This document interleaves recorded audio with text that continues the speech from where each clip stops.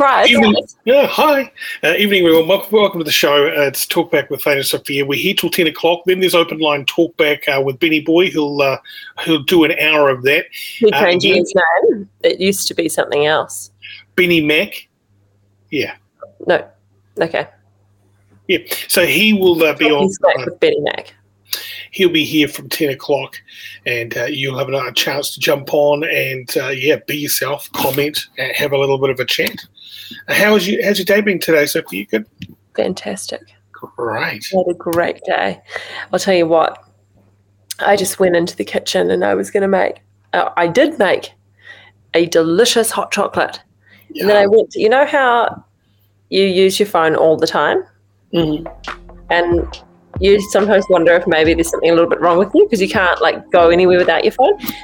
I picked up my phone with my hot chocolate, and then I just had this moment of just incredible, ridiculous body motor skill movement, and I threw my hot chocolate to places I've never seen in the kitchen, and it took me 10 minutes of wiping.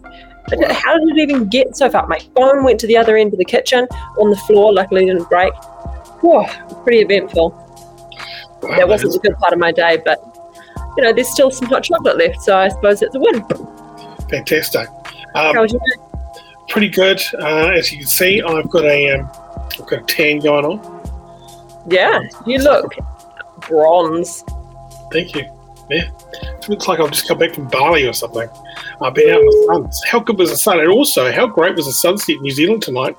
And also, how great is the full moon rising? It's just about full. It's not quite there.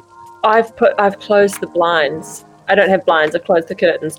I didn't look. I saw the sunset. I took a wonderful photo with Valentina. The sun was casting upon our faces. It was really cute. And then she stood up and was like, sassy dance move or something. And I was like, what? I was trying to be sweet. Oh, it was super cute. Fantastic. So Benny Mac checking in, and he's saying boom, he'll be there from 10 o'clock. Great. Of course, anyone who shares the post goes in the draw for some lover pies. If you like pies, we're going to be drawing them live on the show tomorrow. There's a 12 You love the pie. Love a pie. It's perfect draw for you. And everybody who makes a comment, it goes up on the posts. We just put it up there. We acknowledge you. We thank you very much for watching. There's so much stuff that you can watch out there. Tonight on the show, you like this. Who's that, me? Yeah, like this. It's almost like you're asleep. Almost. I'm talking like I'm on autopilot too, aren't I? Quite weird. Anyways. You're looking around like you're blind. MH370. Yes. Remember that whole episode? That was a plane, right? That was flying over. Where was it? Over... Oh man, such a long time. It wasn't the Indian Ocean or something like that. It was flying over and it just went missing. It just went completely off the radar. No one knew where it was, and no one's ever found it. There was a New Zealander from Christchurch on that plane. There were so many theories about who was on the plane as well. Like there was some kind of tech guys who got military contracts. Russia wanted the plane out of the sky. There was... And also, if there was an extra person on that wasn't on the log, there's a lot of theories. And you spent some time in Mauritius looking for scraps of the plane in the ocean. Yeah. And there was some oddities on your trip, wasn't there? People were a bit sketchy, a bit weird about going into the waters. There are people on the island of Mauritius because they are right across MH370. They've got a lot of reverence for it. So if you come in like as a trophy hunter and try and pull up something, first of all, it becomes part of a crime scene, so you can't take it back to your country. It gets confiscated from you. And two, it's in very bad taste with the locals. So there are people who want to help you, but people don't want to help you. Now, a fact, there are parts of this plane that have come up. I believe it is a fact. They pulled them out, they're washed up on beaches. Yeah. So we know it's crashed. So it's not in, space. So rule that out. Yeah, okay. I'll rule that out. And the people have got different theories on where the plane is. It's never going to be in one piece. But, so we've got a lot of theories of where the plane has landed, possibly scattered, what happened and then to dragged by currents potentially as well. Let's wrap up this synopsis because it's boring. Who have we got tonight? Oh, more MH370 stuff. We've got a special guest, Sergio from Adelaide. He's one of these guys that have made a couple of big calls. He has got a couple of theories, and he's very passionate about it. And that's what makes him such a great guest tonight. Two things. I'm actually really interested in MH370. I was just getting bored of your dribble. Two, your name is Benny Mac, and that's not your name. Right, okay. Sheesh. Okay. So, right, Benny used the last. I do find it really fascinating, and I also find it really upsetting that, there are people who have lost family members and they just have no idea, and no one's giving them any information, and they can't tell them anything. It's completely bizarre. And I actually remember when you went on that trip, and it felt like you were going to get something, and it was a little bit disappointing. Oh, I was terribly disappointed. Anyway, we will kick on with our guest. Let's go meet Without Sergio. further ado, it's Sergio time. Yep. Great name. Always love the name Sergio. Here we go, guys.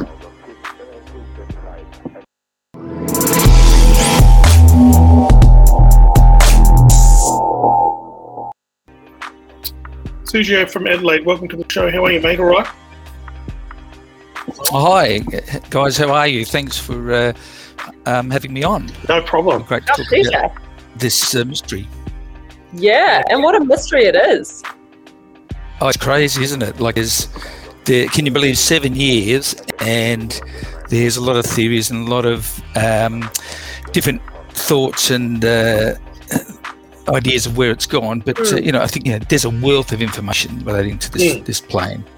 Right? Sergio, can you set the scene on MH370 from just take off, where it was going, where it was leaving, its destination, and then what you think happened? Sure. So on 9th of March, MH370 was just supposed to take a scheduled standard flight from Kuala Lumpur in Malaysia across to Beijing. So it took off as normal. Everything seemed to be okay. And about 40-odd minutes into the flight, they lost radio comms with the plane. And later on, as we know, there was some radar track data that saw it suddenly turn back and head back west over the Malaysian peninsula. The famous "All right, good night, Malaysia 370" was the last words from the cockpit.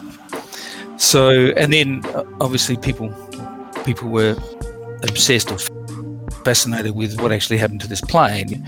I remember I was sitting in front of a computer screen sifting through some news, and this thing pops up that there's a Malaysian plane gone. So I thought, oh, that's strange, and so just sort of got intently interested in it and started watching it. And I think you mentioned it earlier, Thane, is that the New Zealander fellow saw what he believed to be a burning plane from an oil rig around about the time when it did the turn back.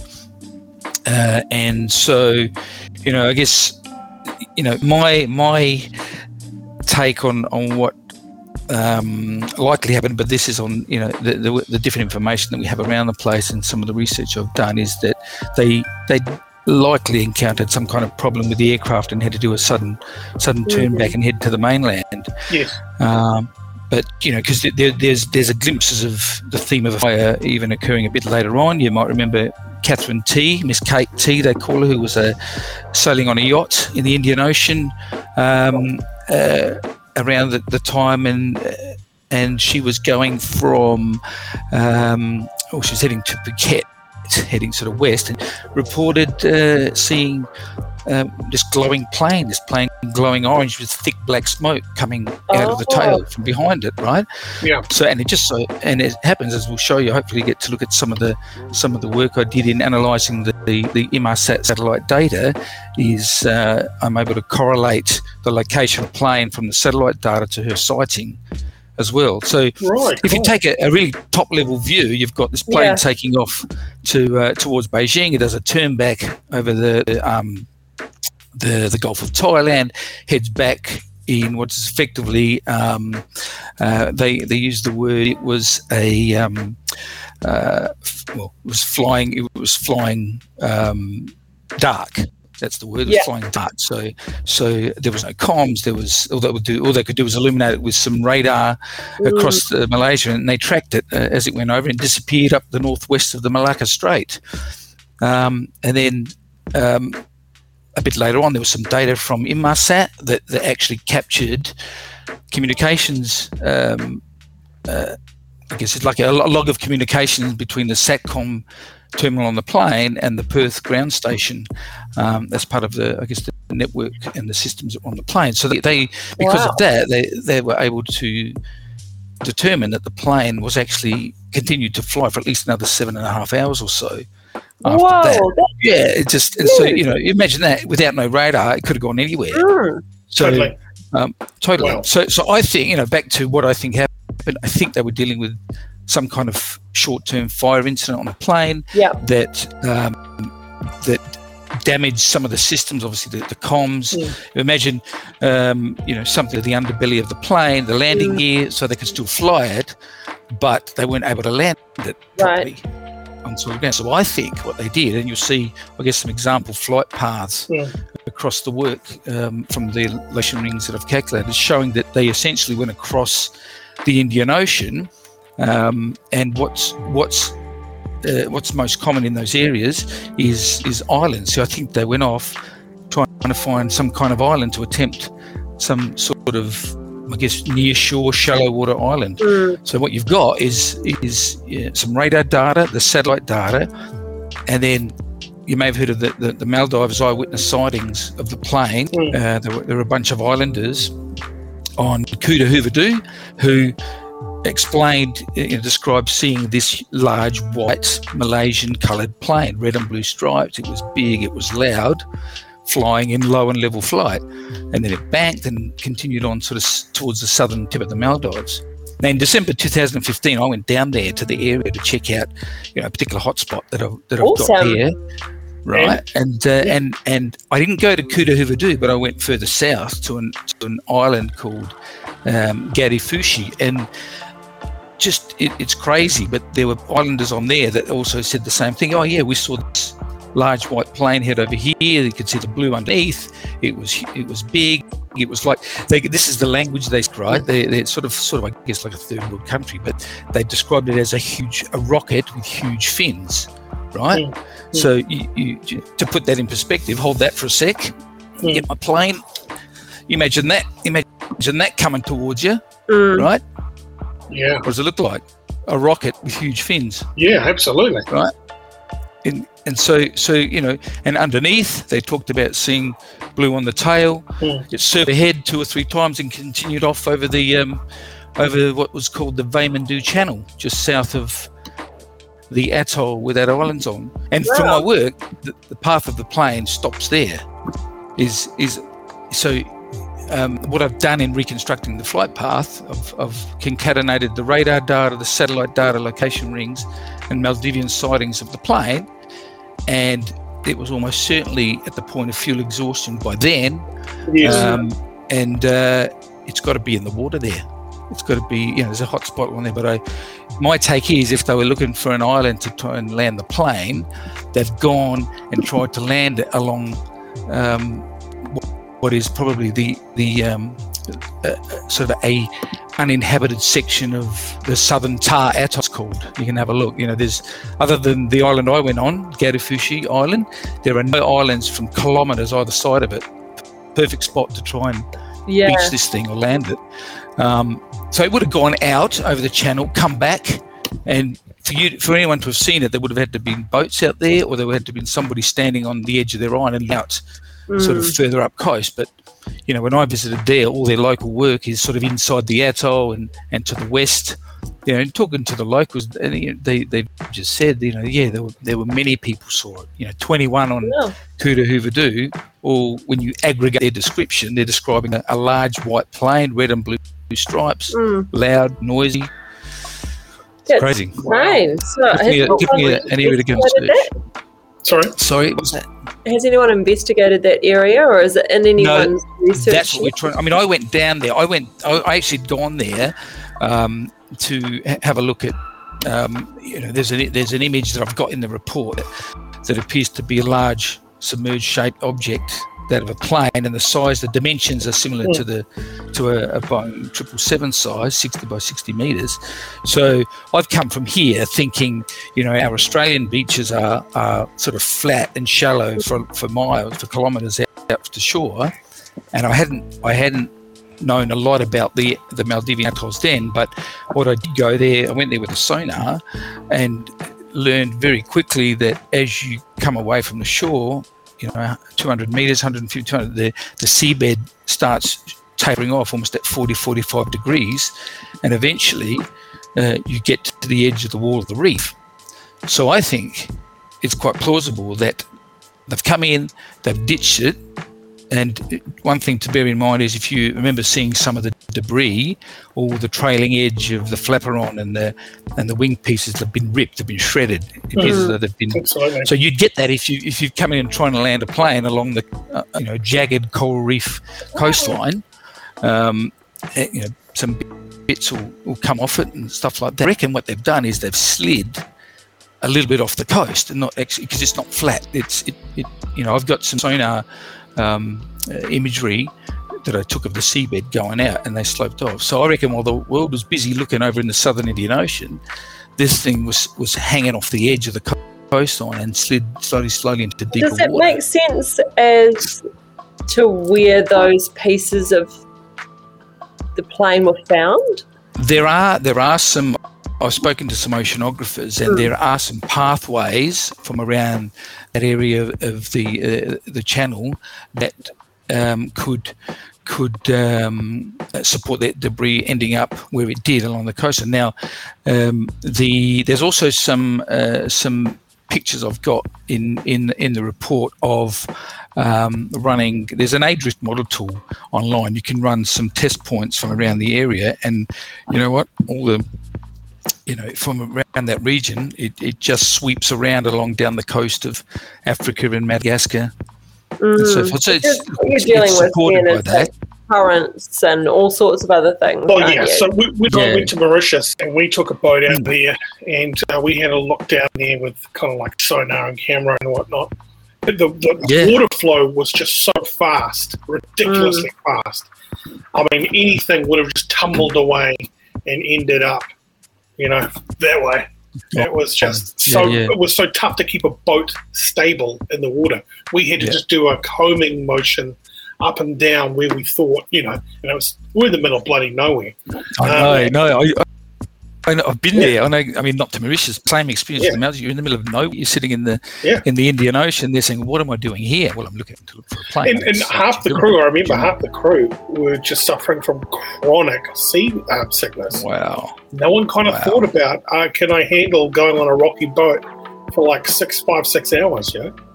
Yeah. It'd be crazy because you'd have been out. There would have been crazy. I don't know. What time did you go again? It was 2018. Yes, well, 2018. 2017, was it? Or 18? One of those, definitely. One of those. So even the spread of the debris, like the Maldives has got 2 monsoon seasons, a northwest and a southeast monsoon. So clear waters like glass sort of is between, late December to March. So even at that time, the going back there is the best time to go is between. And what December, led me there March. Going as well was so many people were like this, that, how do you know?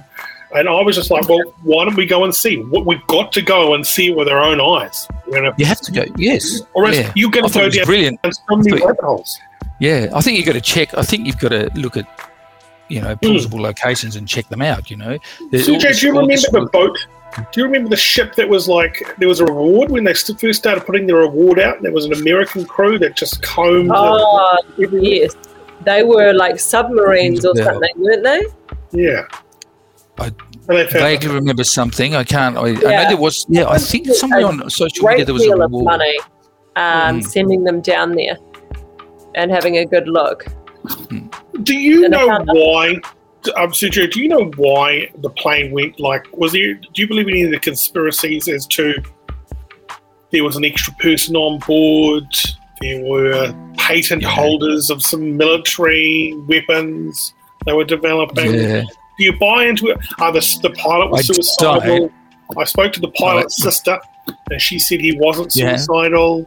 They're actually really good friends of mine as well. A couple of his sisters, and what's ironic is after I went to the Maldives, and they went as well to check out, I guess, some of the islanders I spoke to, and it was quite I guess a bit of an honour from my end. I mean, I was back in Adelaide, and I get this phone call from a local that said, "Hey, sir, is this Serge?" I said, "Yeah." He says, "I've got a couple of ladies that want to talk to you about." I said, "Oh, okay, yeah, who's that?" And they said, "Oh, well, it's Captain Zahari's sister, two of his sisters." I said, "Oh my gosh, yeah, okay, yeah, sure." So from then, we sort of spoke about things, and they got the same information that I got from talking to the locals, and it's almost as if they were completely ignored, because obviously at the time, remember, the satellite data was picking up momentum about, there's this calculation of a set of rings going to the southern Indian Ocean and so forth. So a lot of the focus was on there. But yeah, and look, we've been friends ever since, and they were quite helpful, even a few years back. There's a small section in the prelim report there that talks about they helped set up a meeting with the Malaysian Civil Aviation Department of Malaysia through the minister that was there at the time, to have a look at the work that I'd done and the new calculation of the location rings of the plane and which way it went. And look, beautiful family. If you go on there, their demeanour, the way they are, very humble, and love the family environment. And they told me endless stories about Captain Zahari. He loved to fly, and he loved to, I don't agree at all that it was anything to do with and also suicide. People, people who were pilots were kind of revered, like we used to revere pilots back in the 60s and 50s. They were kind of mini rock stars. Well, they are. Yeah, important job. Very important job. Yeah, absolutely. And didn't there was a big rumour that he took the plane up to a certain height, and then everybody fell unconscious, and then he flew it around and then tanked it? Yeah. No, there was some. To me, sometimes the early reports are pretty important. Not to lose sight of them. And then as things go on, people kind of change the data, change the info a little bit, or they do some commentary. But I reckon the early ones where they said it suddenly bolted up to an extraordinary altitude. They've got radar data that supports the plane having gone to an extraordinary altitude. And would he maybe have done that knowing that there was no other way, and thinking he could maybe save people from having to experience, Well, I kind of link that back to... I kind of tie that sort of shooting up to a high altitude. I mean, this is a theory, right? Is that we had the oil worker that saw some flames underneath the plane. Yeah. Saw it. I guess some fire underneath. So, if you're on the plane, obviously there's some systems that try and counteract and extinguish the fire. But it's possible that there was a knee-jerk reaction to suddenly get the plane up to a high altitude where the air is thinner and extinguish the flames. Right. But also, do you know what I mean? Yeah. So try and deal with a sudden turn back, and I mean, the higher you fly, the more ground cover you cover, you can get back quicker, and so forth. Okay. But they're also talking to a couple of military guys about this whole thing. Part of US military is that they've got all eyes on anyone in the sky. They know where the satellite networks, every plane in the sky any time, because they're America and it's national security. So don't you think weirdly America stayed kind of silent?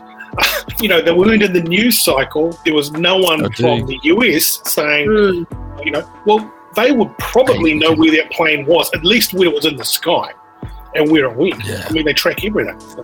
It's true. It's true. There's, with I guess today's technology and all the different countries having different sort of capabilities of trying to look out types of things. And I mean, look, if there's an explosion, if there's a large plane exploding, or ballistic missiles taking off, people know about it, right?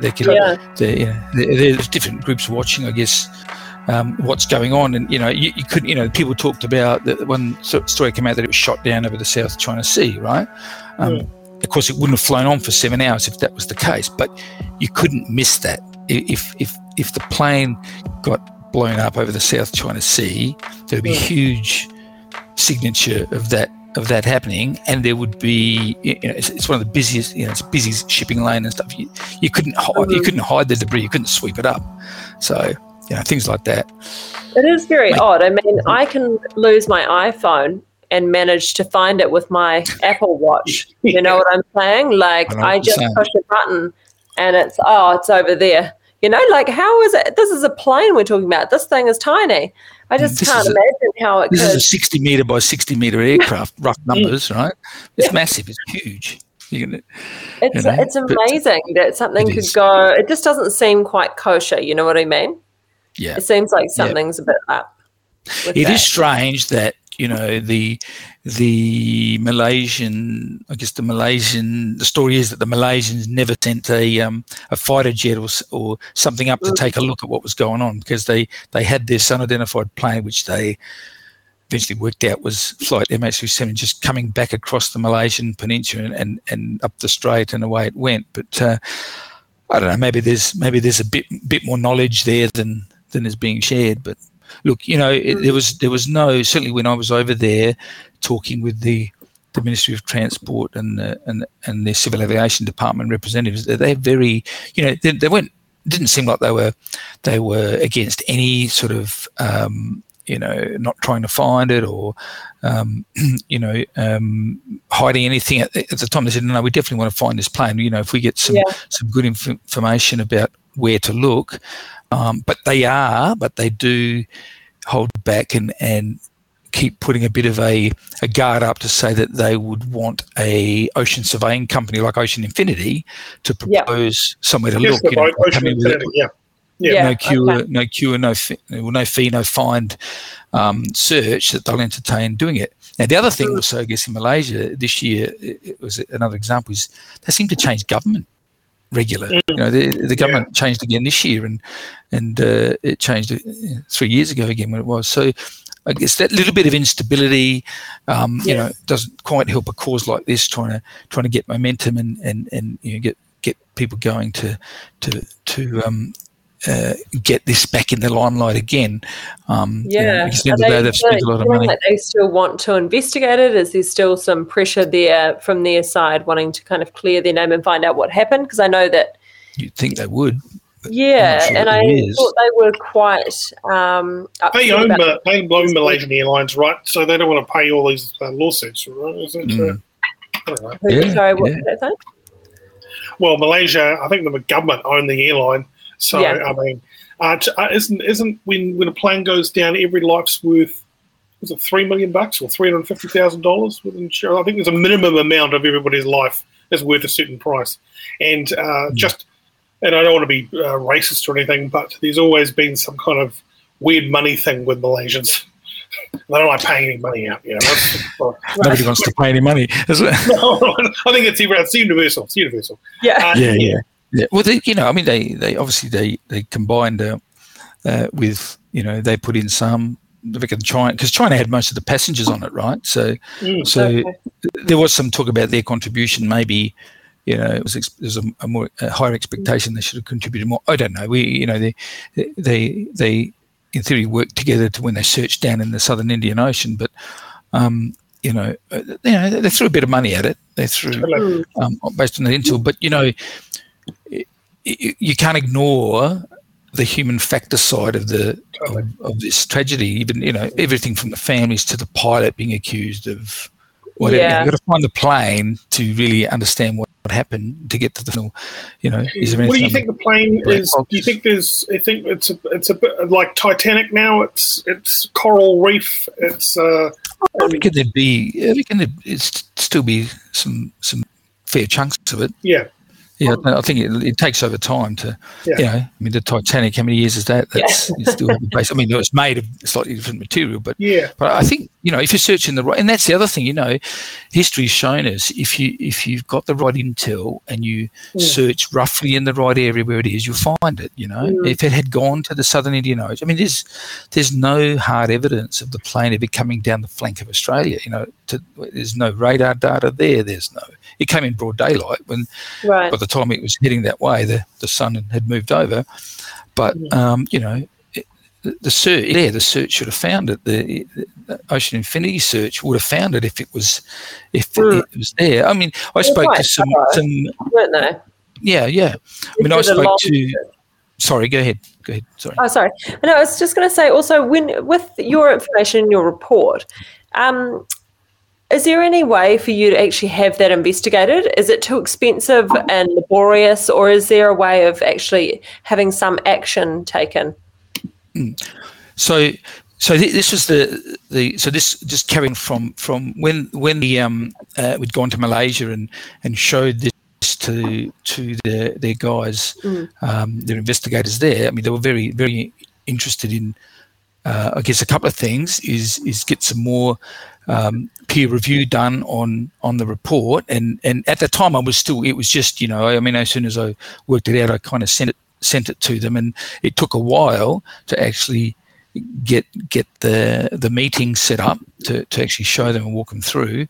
But leaving that, I said, well, I'll go away and I'll put a report together that we can then put out for some peer and public review, and that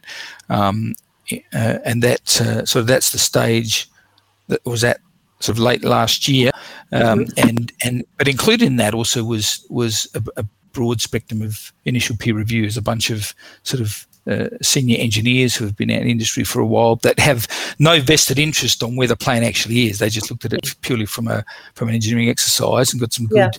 I sent you guys some comments back from them, Thane, on your email. Be sure to check them out, see what they say. The other thing was that even the Malaysian government said, look, if you get it peer reviewed, and we'll certainly entertain if someone like Ocean Infinity was to come on board and have a look at the put some proposal in to search the area. So I mean, I've had a couple of conversations with Mr. Plunkett from Ocean Infinity over the past, saying this is coming out, and some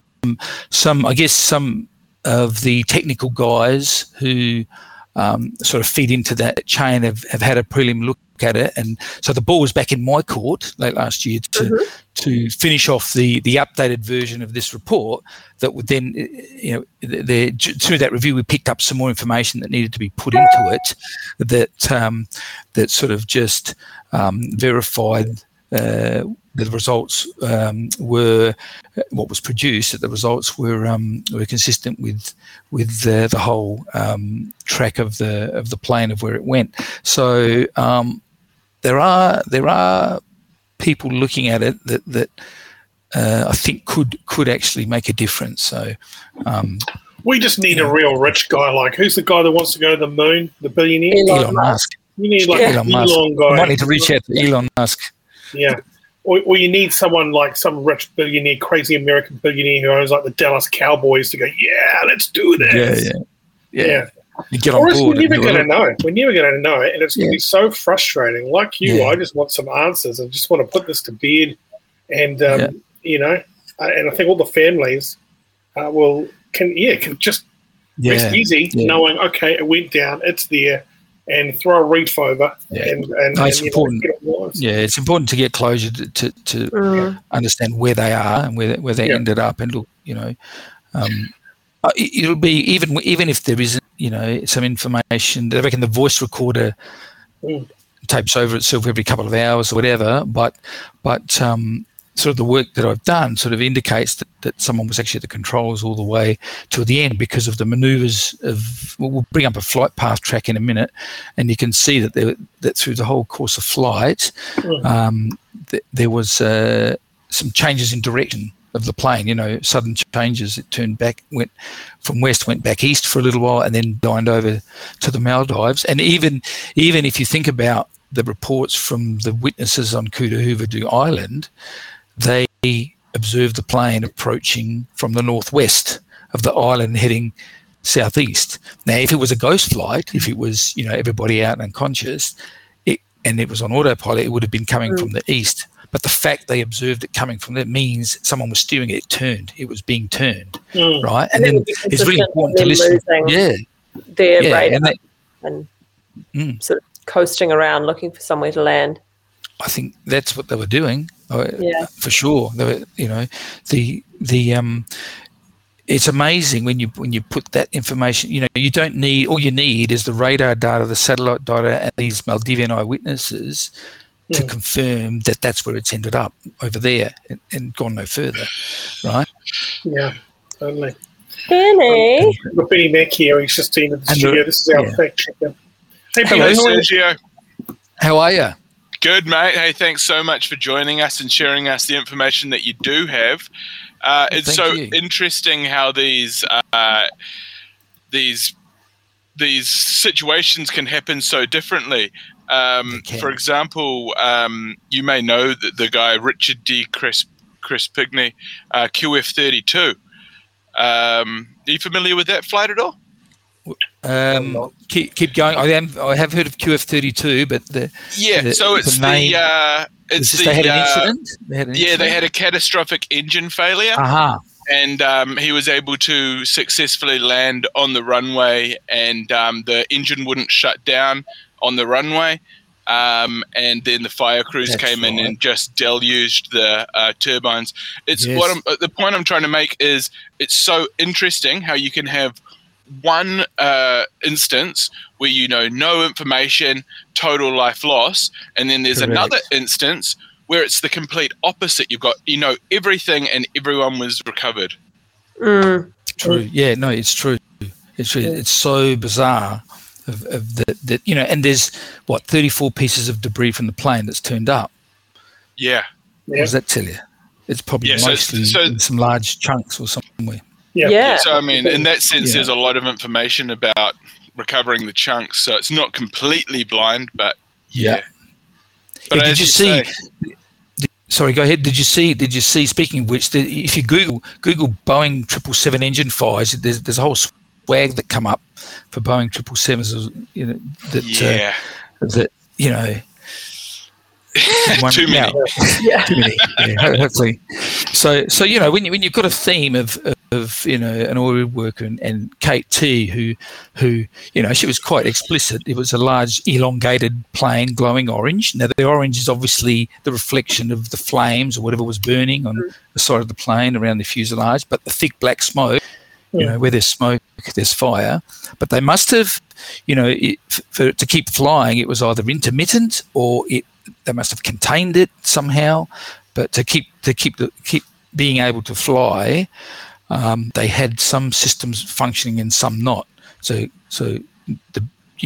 if I was a betting man, I would say there was an issue with something. Look, it's even possible that something from under the fuselage has fallen out. Remember, recently there was some engine cowling that fell into a Denver home from a plane. Yeah. Do you remember that? Yeah. So things happen. Things unexpectedly happen. If they'd lost a piece of the bottom fuselage or something, or the fire damaged some of the gear or something, if it was an engine fire, that would complicate the ability to try and land. If it took out the radios, well, they're not going to be able to tell Malaysia we're coming in for emergency landing. They've just got to turn up. Yeah, I don't know. Some things there that it's not all. It's not all kind of like that guy who landed on the Hudson River. Well, that's right, but there he did a really good job there, and the idea was it was calm waters, right? It was calm, steady place to land. So, I mean, I'm not familiar with the territory and coastlines around Malaysia and the Malacca Strait, but you would argue why they may have looked around there a bit, and maybe there was no suitable spot. Someone on the plane said, "Well, the Maldives." See, the thing with the Maldives, right? It's there's about 1,000 islands, of which only 200 are inhabited. The rest are uninhabited. So you can easily, if you're going to go and try and land something, whether you knew that or not at the time. Yep. Yeah. You know, with the way the islanders describe it, the pilots must have been eyeballing somewhere to try and have a go at landing it somewhere. Got to look there. Got to search there. What do you think to the people that who basically just jump on Google Maps and find anything that looks like a plane, and then they make the front page of the Guardian or whatever newspaper, and then suddenly we all start looking at that image, and it just can't be. I mean, they've all got a classic plane in the water. I did one of those. Did you see mine? No, I haven't seen yours. All right. Yeah. Let me show. Shall I show it to you so if I can bring it up? Yeah. So this is the one that inspired me to go and have a bit of a look over there to see what was going on. Okay. Now, see if we can share this. So you would have to jump out on. So at the moment, all we can see for your shed is us, your replay of the show. So you would have to just select the other screen, I think. Select another screen or a tab. Here we go. Yeah, whatever you did a second ago worked. Okay. Next tab over. Let's have a look at this. Can you see this? No, go to the next tab over. We can, now, yep. There we go. Okay. And make that full screen. Okay. So show us what you got. So you can see this? Yes, we can see that. Yep. Okay. So what originally got me over to the Maldives, right, is this thing here. Can you see that? Yeah. Oh, yeah. Oh, yeah. So, so if I can make this a bit bigger, 1 second. So you're the guy. Yeah, I'm the guy. You've seen this? Yeah. But this is only the beginning, right? So here we go, right? So here's the thing, right? So this I captured on an Android version of Google Earth on the 8th of March 2015, 8th of April 2015, because I had gone in April of that year. Suddenly, they hadn't found anything for a year, and there was some more media went back to the Maldives, and these eyewitnesses were adamant that they saw MH370 fly over there, or a Malaysian matching plane fly over the island. So I said, well, maybe, and this is way back, right? I've come a long way since then of my thinking. Yeah. And I said, well, maybe it's strewn somewhere across one of the atolls. So I was just looking around the atoll, right? Now, so I've swept over the top and found these. So you zoom it out, and you start seeing what kind of looks like a bit of a wing here and a body, about 500 or 600 meters off the coast. Now, so I'm thinking, well, it's worth having a look to see. So I went over there. I went over and had a look, but it didn't dawn on me when I got there, right? And I'm not entirely sure how accurate the positioning on the Google Earth is on the islands. They tend to do a lot accuracy in cities, and the water, sometimes the way they put imagery together, they're overlaying multiple images over to make the composite image. But this came up and it struck me, especially because the dimensions were quite close and the shape was about right, and it looks like there's a body with wings, and there's something broken off. It looks like a nose section or something broken off, but there's the tail there. So I've done a yellow outline just to show that, right? No, but here's the thing. So I assumed it was a flat. The coastlines of the atolls were quite flat. But when I got there and zoomed the sonar onto it, I found that it tapers off really rapidly as you start heading out. Now, this image here, now at the time there were different data sets being used for the Android version versus the desktop version. But sometimes the dates aren't shown on the imagery. But when I got there, I saw pretty quickly that the seabed tapers off almost 45 degrees, and then eventually, you're out 250 meters, and it's already down, nearly 300 meters deep, and before you know it, you're off the edge. So I think let's just do a hypothetical. A search should be. This is a hotspot. This is just one of my hotspots. But even without this, by combining the Inmarsat satellite data location ring calculation with the eyewitness sightings, the planes ended up here.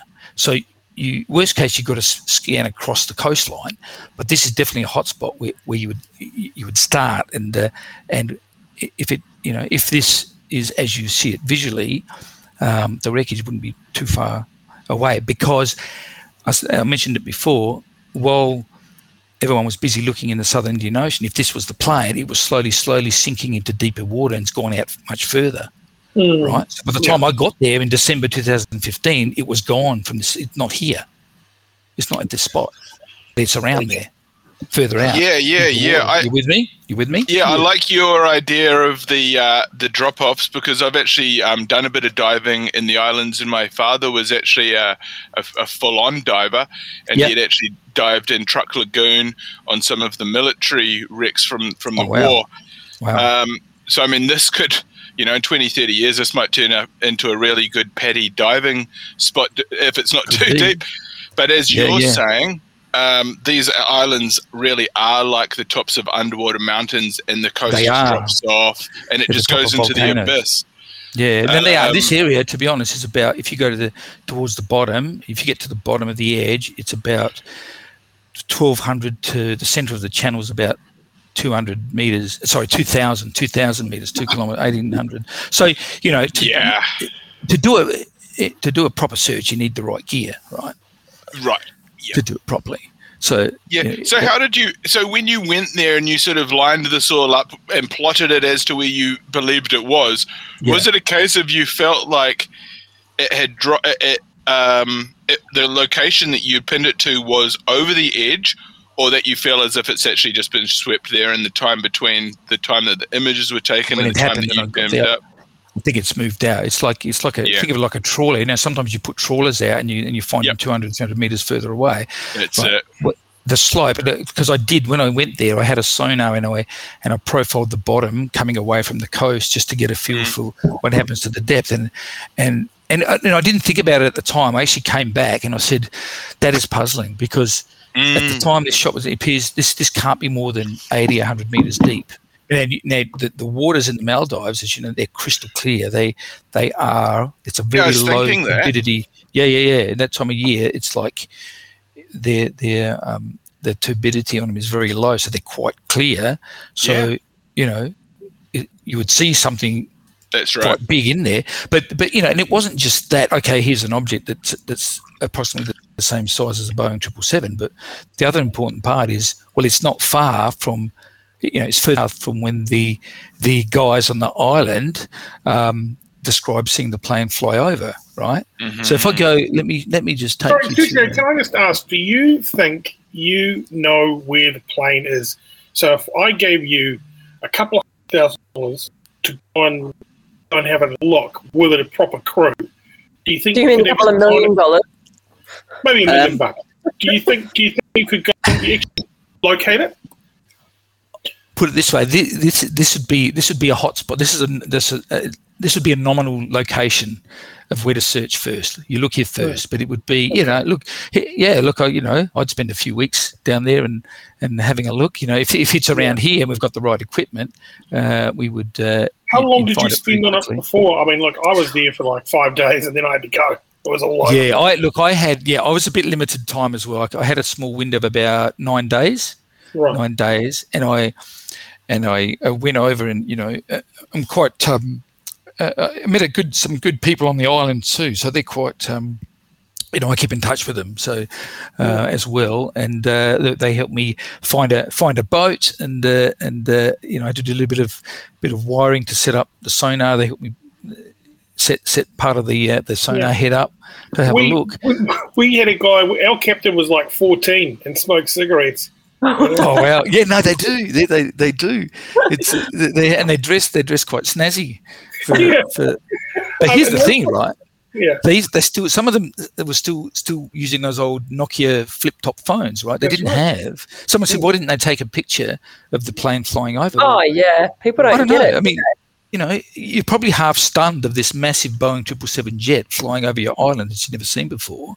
And also, it's like saying, I was driving down the road in Auckland and I saw a car accident and someone going, well, why didn't you take a photo? That's ridiculous. It's like, why would you take a photo? That's not your first instinct as a human being to document it. It's to, check yourself and go, did I just see what I was seeing? And, can I help? And all of those other things that go through your mind, and then it's already over.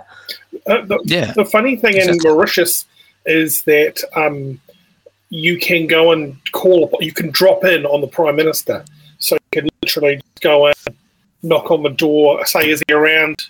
And then you can go on and have a little conversation with him. It's kind of set up like a local council or a justice of the peace, That's right. So, yeah. That's right. They have, they have like an island council. I think this sort of region works a bit like that, where they have... So there's no reason why I felt there was no reason why they were hiding anything, because they hide nothing. And the other thing is, Mauritius got a pretty good navy and a rescue. They got all the boats parked out the front in this harbour. And they look like better the ones I'm seeing in our navy here in New Zealand. So they're all set up. They've got a pretty good tax law too, don't they? Oh, yeah. Yes. Totally. Yeah. I mean, obviously they thrive on tourism, I suppose, as well. But, even there were reports, it couldn't be the plane they saw, but what they described. I don't know if you remember some of the article. Let me just jump across to. So in this report, what I've got here is I've just taken a snapshot. Some people say, it was a different plane. It was, but have a look at what they've described, right? Let me. Can you see that? Mm-hmm. Yep. Yeah. So this is on page 37 of that report. But these are the guys just saying what they saw, right? So. This guy, Rashid, had the best view of it.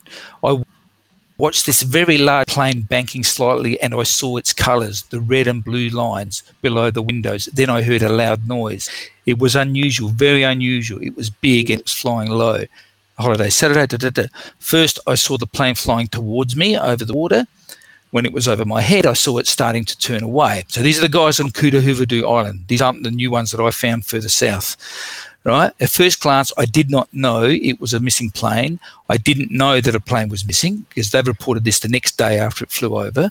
The media took a while to report it and bring it back. But I went straight home, told my wife about it, told my family. I saw this strange plane. This is the biggest plane I've ever seen. This is real, right? These guys are real. This isn't made up stuff. That's incredible to read those and see that. Makes you feel like, okay, this makes sense. It's so much more than just someone saying, and someone saw it across the skies. Exactly. This other guy here, I saw the blue and red, Dominic over here, I saw the blue and red on a bit of the side. I heard the loud noise of it after it went over. I told the police. I'm very sure, this one up here, Ahmed Shyam, I'm very sure of what I saw on a very clear and bright day, and what I saw wasn't normal. You don't get a Boeing 777 flying over those parts of the islands. They go to Mali, they go to the capital. The plane was very big, it was very, very low. Very big, very noisy, flying low. Now, further south, the islanders I went to see said that they also saw a very large plane, rocket with huge fins, and it circled overhead 2 or 3 times before it headed out over the channel. All right. So a bit further up, I'll just scroll up because I reckon I've got just a diagram to put it in perspective on the islands, right? So you can see that one? Yep. So here, Kuta Huvadu Island is. Can you see my mouse when I move it? Yes. Yep. Okay. So this is those witnesses we just looked at some of their transcripts, the descriptions were on this island, and they saw it approach from the northwest, right up here. So I've just drawn it's just a reconstructed straight line flight path of whatever it did in between. You don't know, but here's the first group, just after sunrise on the morning there, and this is the where I went down here to these islanders, who also saw it. Circling several times and continuing out over this channel. So I think, definitely. So what you actually have is not one group of eyewitnesses. You've got 2 groups of witnesses on adjacent atolls, on adjacent islands, separate islands that all saw that plane that morning. So why you would not go and investigate it is beyond my comprehension. To be really honest. Hey, what are they shorten the names of the islands to? I mean, Kuta Huvadu. You could say Kuta. You could say. Well, the locals call it by their own language, so they don't.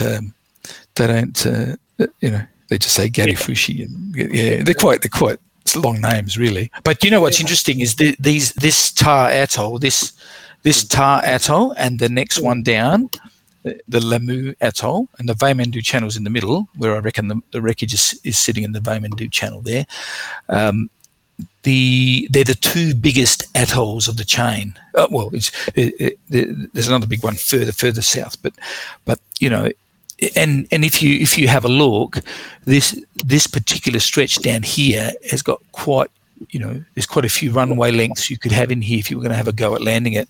And the only one that's inhabited is this one, and then there's nothing all the way up to the right to the northeast, and then the other inhabited island is down here. So you can imagine if we go down the theme of they were trying to put the plane down somewhere, and I guess minimise any further casualties, you'd be picking somewhere where it's uninhabited or no people, right? Do you have any? You've got family? Haven't you got kids? I do. You'd be a great detective. Imagine, if your daughter, you come past at 1 o'clock. I know where you are. I tracked your phone from. I love it. Well, yeah, you've got that's you can do that. It's the best. You can do that. Here it is. It's Kuta Vu. Can you see the screen there? Oh, hang on. Shall I minimise this? Let's have a look. Yep, that's it. That's the island. Yeah, go ahead. That's the island. That's it. So they saw it sort of flying from this side, and then it turned left. Gotcha. Yeah. And then further. Well, okay. Hey, well, mate, thank you so much for appearing on our show tonight. It's been great. It's been a great refresher. You put in so much work. Absolutely, it's incredible. Oh, look, I think it's important to not, you can't solve this mystery without the human factors. The witnesses that saw it, the people. It's not just a calculation of some satellite data. There's more around it that fits together, right? Yeah. Can I show you just quickly one more diagram that shows the whole track? Yeah. Yes, please. Okay. Please. Let me just show you this. Because what I did... You have to go to another tab. So open another tab on there, the next tab over. That's it. We can now see a map. You can now see it? Yep. So go to the flight path. Okay.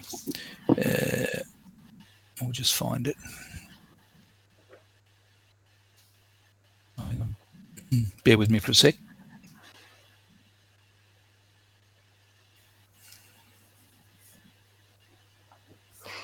Page 29 should be it. Why MH370 did not go to the... Okay, you see this? Any chance you can zoom in a little bit on that? Yeah. I'll do it. We'll go a bit bigger. This is the longest chat Sophia has ever allowed about MH370. This is incredible. Oh, thanks, Sophia. Thanks, guys. Yeah, you're welcome. You're very welcome. And I'm enjoying it. We'll get there. We will help bring them home. Don't worry about that. So what now? Just to set the scene, these these rings P1 to P2, P3, P4, P5, P6, P7. So when you use, are you familiar with the round trip transmission time concept? No. Probably not. All right. You know what? Just let me have one more thing for you. I'll come back to this one. It's worth just showing really quickly, putting it into physical context. So we've got, diagrammatically, you've got a ground station. Can you see that? It's come up. Got a ground station over here in Perth. Got a satellite over the Indian Ocean, sort of just to the west of it, the tip of India. And you've got MH370. Just even for the moment, just assume it's sitting on the tarmac in Kuala Lumpur, right? Okay. So the SATCOM system's running, and what they found in the data set was handshakes. So a handshake is, just think of a handshake like a request and a response message. Now, your text, hello, Serge, I send you back, hi, how you going, guys? Yeah. So throughout the flight, and even prior to takeoff, there was some handshake messages that were sent to the plane that basically means A request message the red line, the request message goes from the Perth ground station routed through the satellite to the plane. The plane gets it and then responds, yep, I'm here, right? Yeah. So what it does, because it is essentially transmits radio waves through space which travel at a constant speed, right? Gotcha. So because they travel at a constant speed, if you can work out the round trip time, the time it took for the request and response message to execute, you can then convert that to a distance, and you can derive an equation to let you do it, right? Now, here it is the same thing in physical context. So you've got Perth ground station. The handshake round trip time, HRTT, is the time for the request message to go to the plane, get processed, and come all the way back. Now, there's some delays in the system when the equipment processes the messages, but you take that out, and then what you're left with is the point-to-point distances. So then you can calculate where the rings actually fall. Gotcha. Okay, I understand that now. So there's an equation, right? And when you compare the equation that I did versus the equation that the original analysis did, the BTO analysis, they look virtually identical, except what they did in their initial analysis is they've substituted this burst timing offset time as if it's the round trip transmission time, which it's not. That's the mistake, right? You have to use the round trip time, and it produces, when you do that, it calculates a distance of the plane. I'll go back to where I was.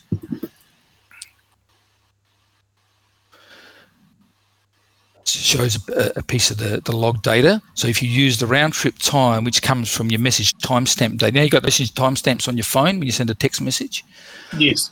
You can use that timestamp data to actually calculate what the round trip time is. So my equation's on the right here. So I use this HRTT time that I showed you on the diagram in the equation. They've used the BTO time in here. Well, this one, when you calculate the distances, shows a whole bunch of rings going to the Southern Indian Ocean. This, my equation from first principles, shows all the rings where the plane was, all to the left, to the west of Malaysia, right? Mm-hmm. They're in a different spot. So when you join them up, now we'll go to the track, when you connect the rings, sorry, wrong one, 29.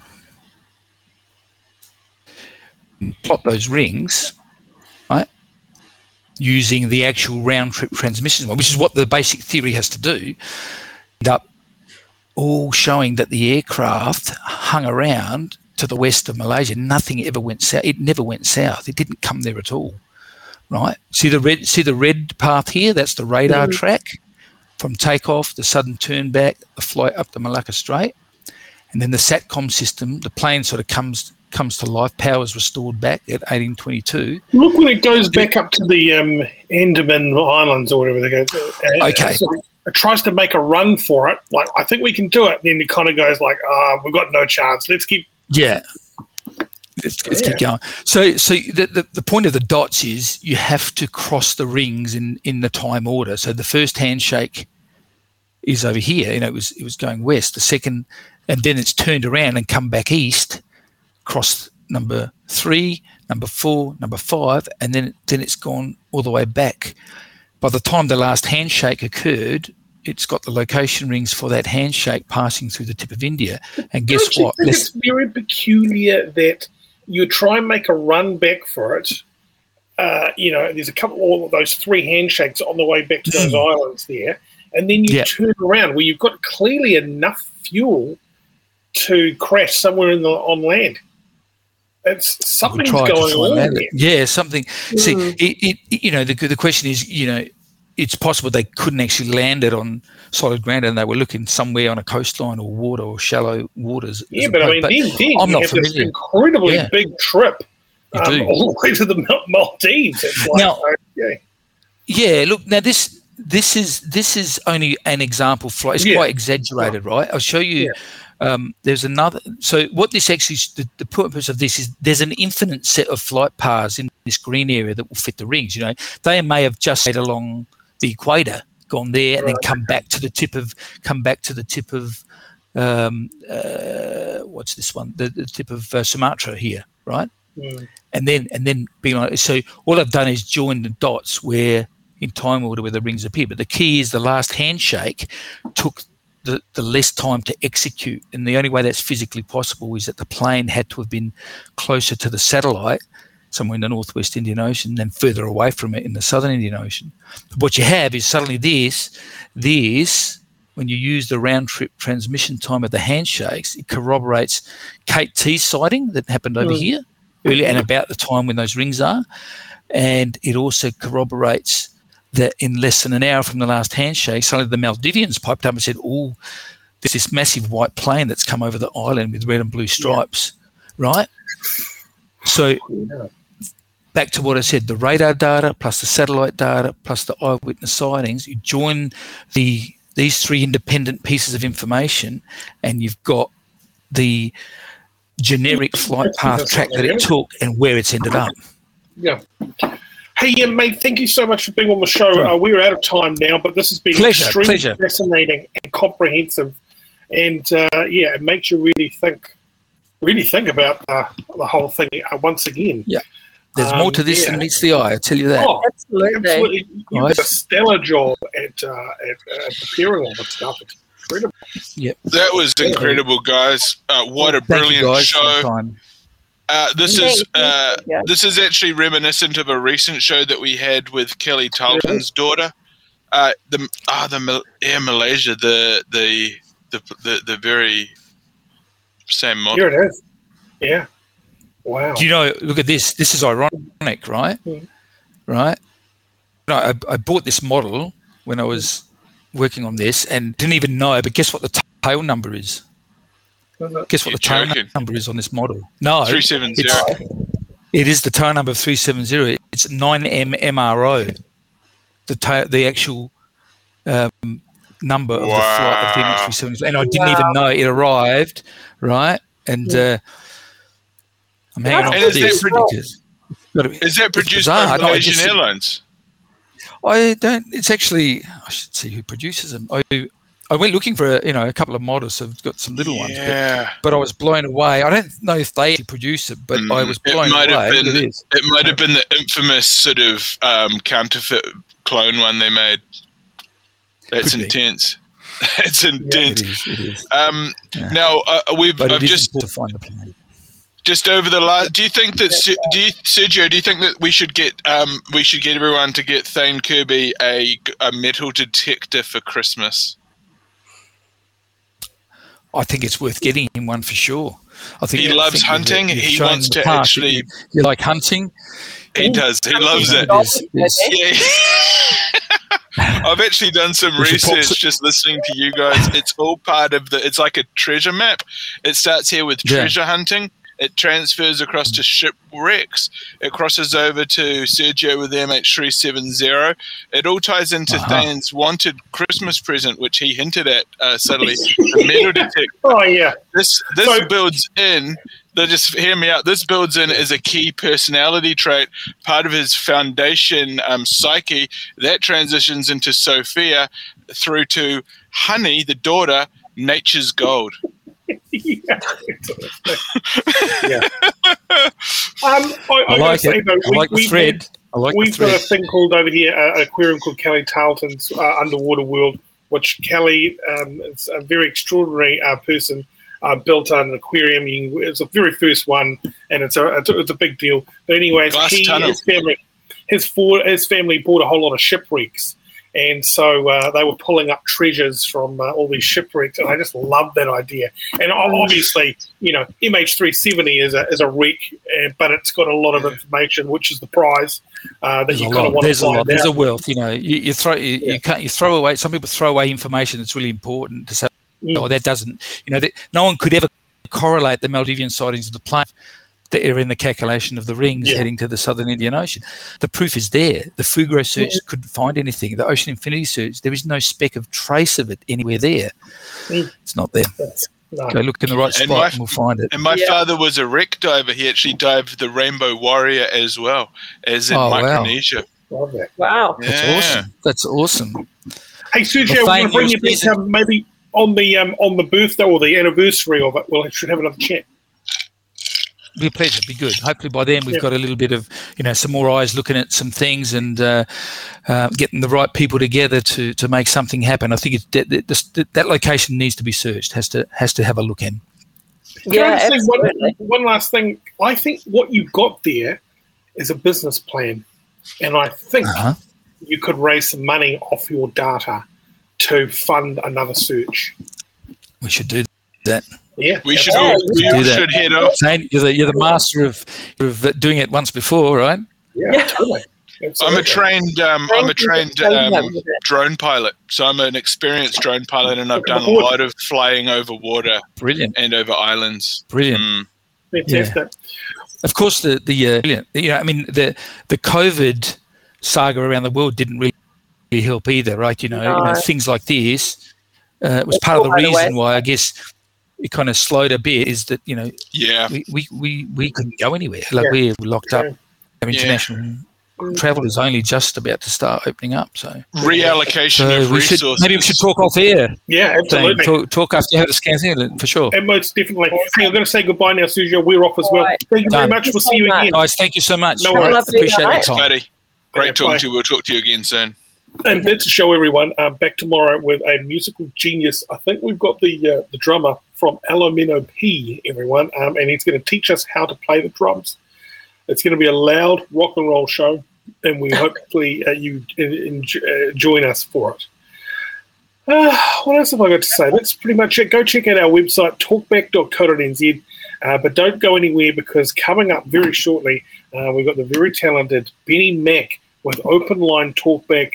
You'll be able to join him on the show, and how good would that be?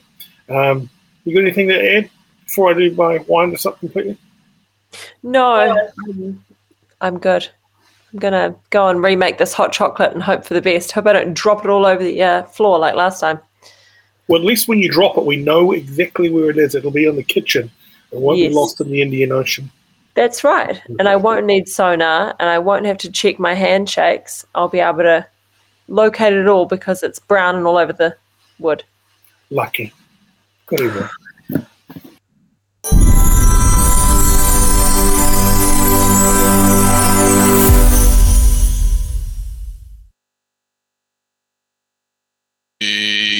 Good evening. Good evening, viewers. Call now. This is your chance to be a guest on the live show. Thank you so much to Thane and Sophia. What a brilliant broadcast. And, of course, to Sergio. What a freaking knowledgeable legend he is. Absolutely fascinating. I concur. Absolutely brilliant show that was. And you want to know about a brilliant show? Well, we've got a brilliant show for you coming right up here on Talking Schmack with your brother, Benny Mac.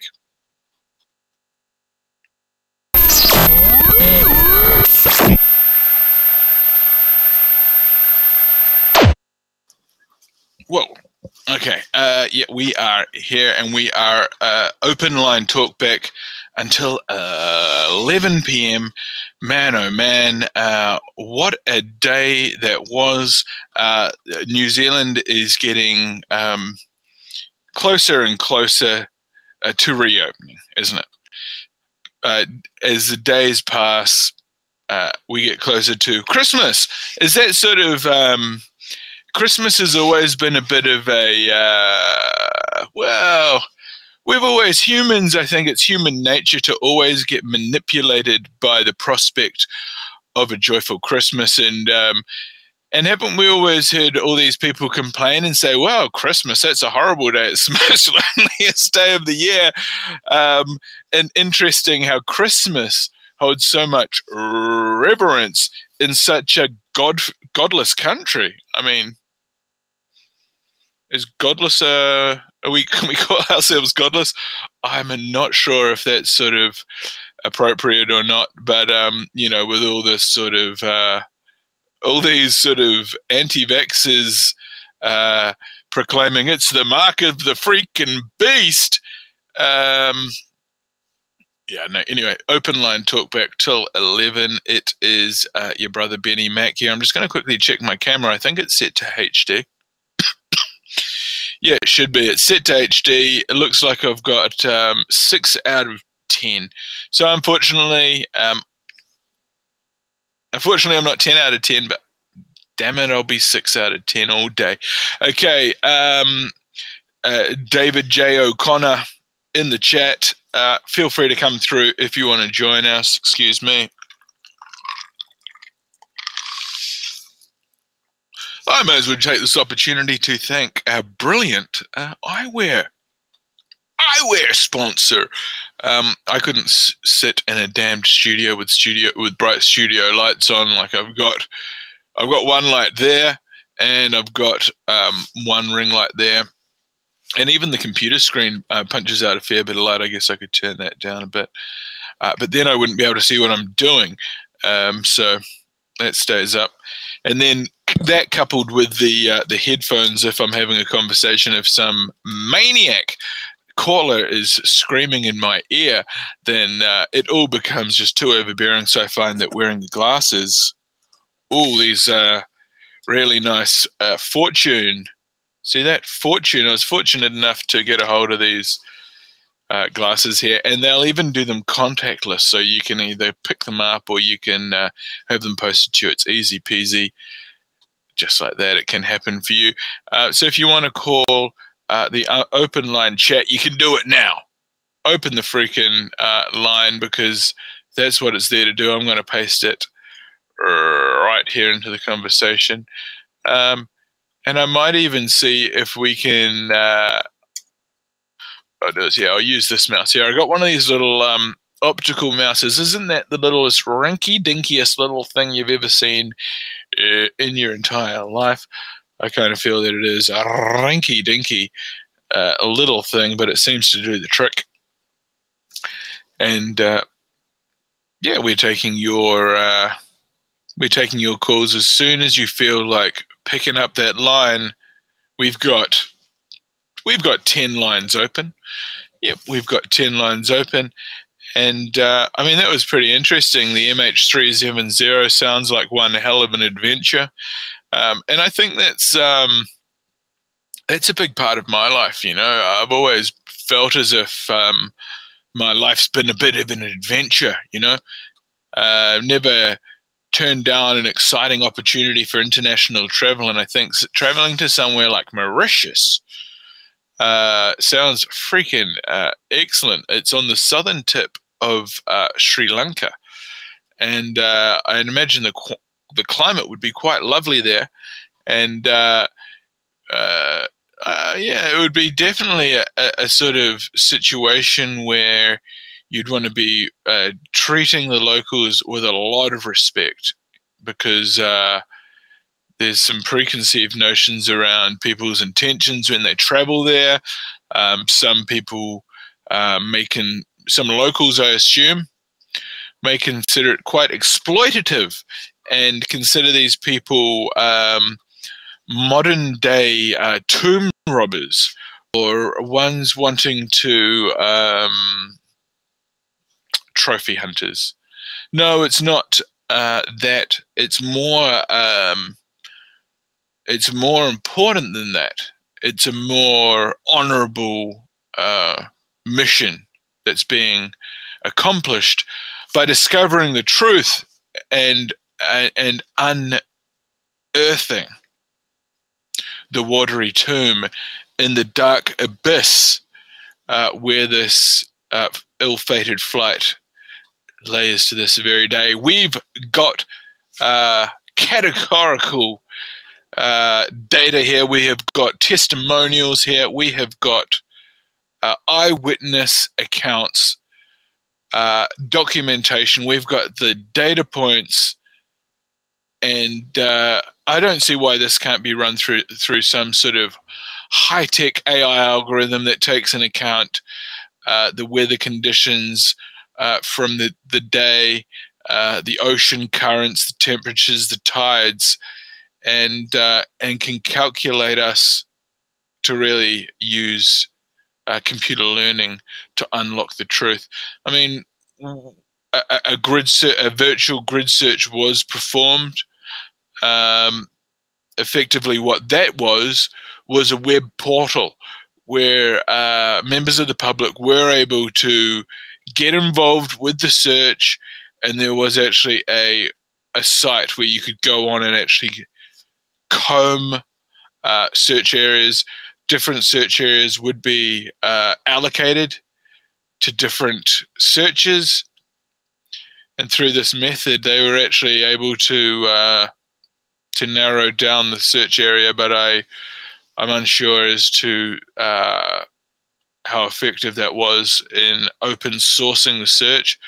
But I tell you, getting some sort of closure, I think, would be highly beneficial to the families involved and the nations involved.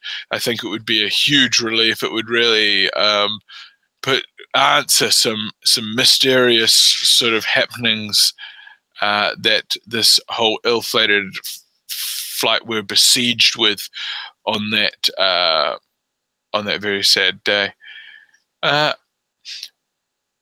Check. 1, 2, 3. Yeah, we do. Sally Golden.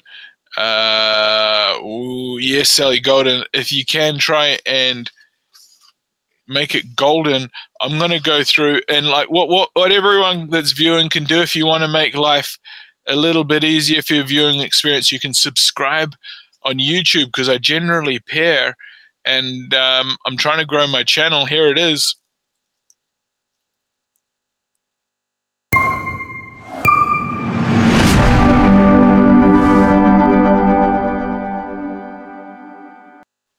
All right, so punch it in. That's all you have to do. Switch over to YouTube right now. Punch in Benny Mac right now. It's as easy as pie. You can do it. And we had some offensive. Okay, flat paths only make sense on a flat Earth. That's what one of our chatters has said here. Now.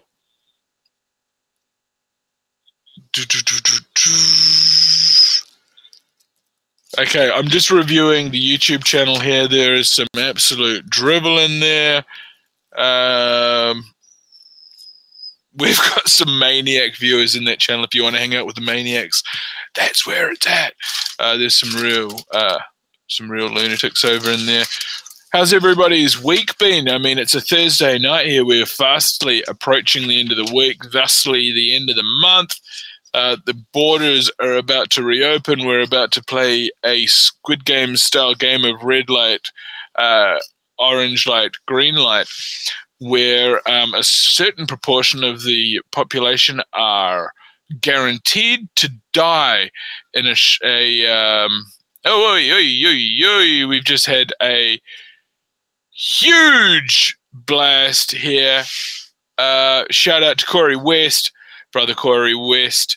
I appreciate you. I see you, my guy. You're in the chat there. And in Point Chev, a beautiful suburb, a suburb that climate change forgot. I give Point Chev. I mean, Point Chev, brilliant place. Soaring house prices.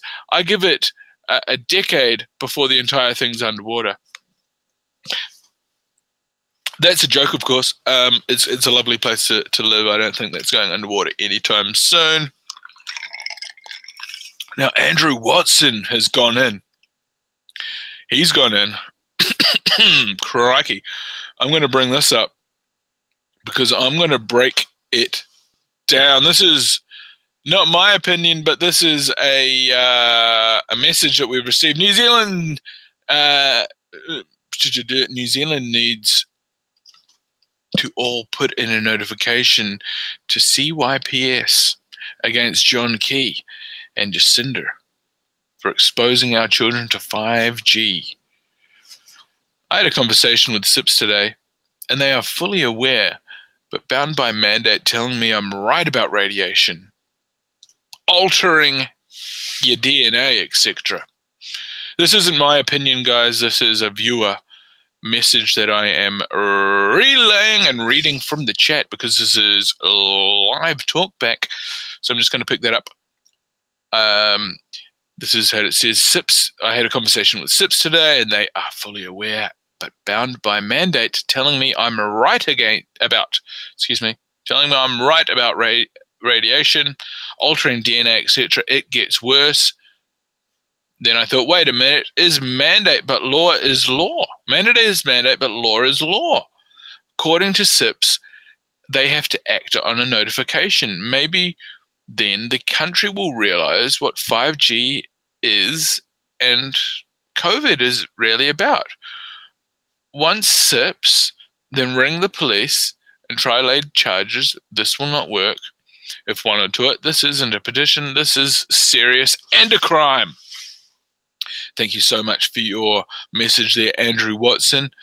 I appreciate you. Sea West Camping has subscribed. Oh, you legend. You are an absolute legend, Sea West Camping. I appreciate you for subscribing.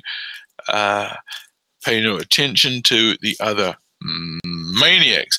Hey, Sea West, if you're a good guy, I'm going to make you a moderator because I've got some absolute lunatics on a rampage in the chat on that YouTube channel, so feel free to tidy up the riffraff.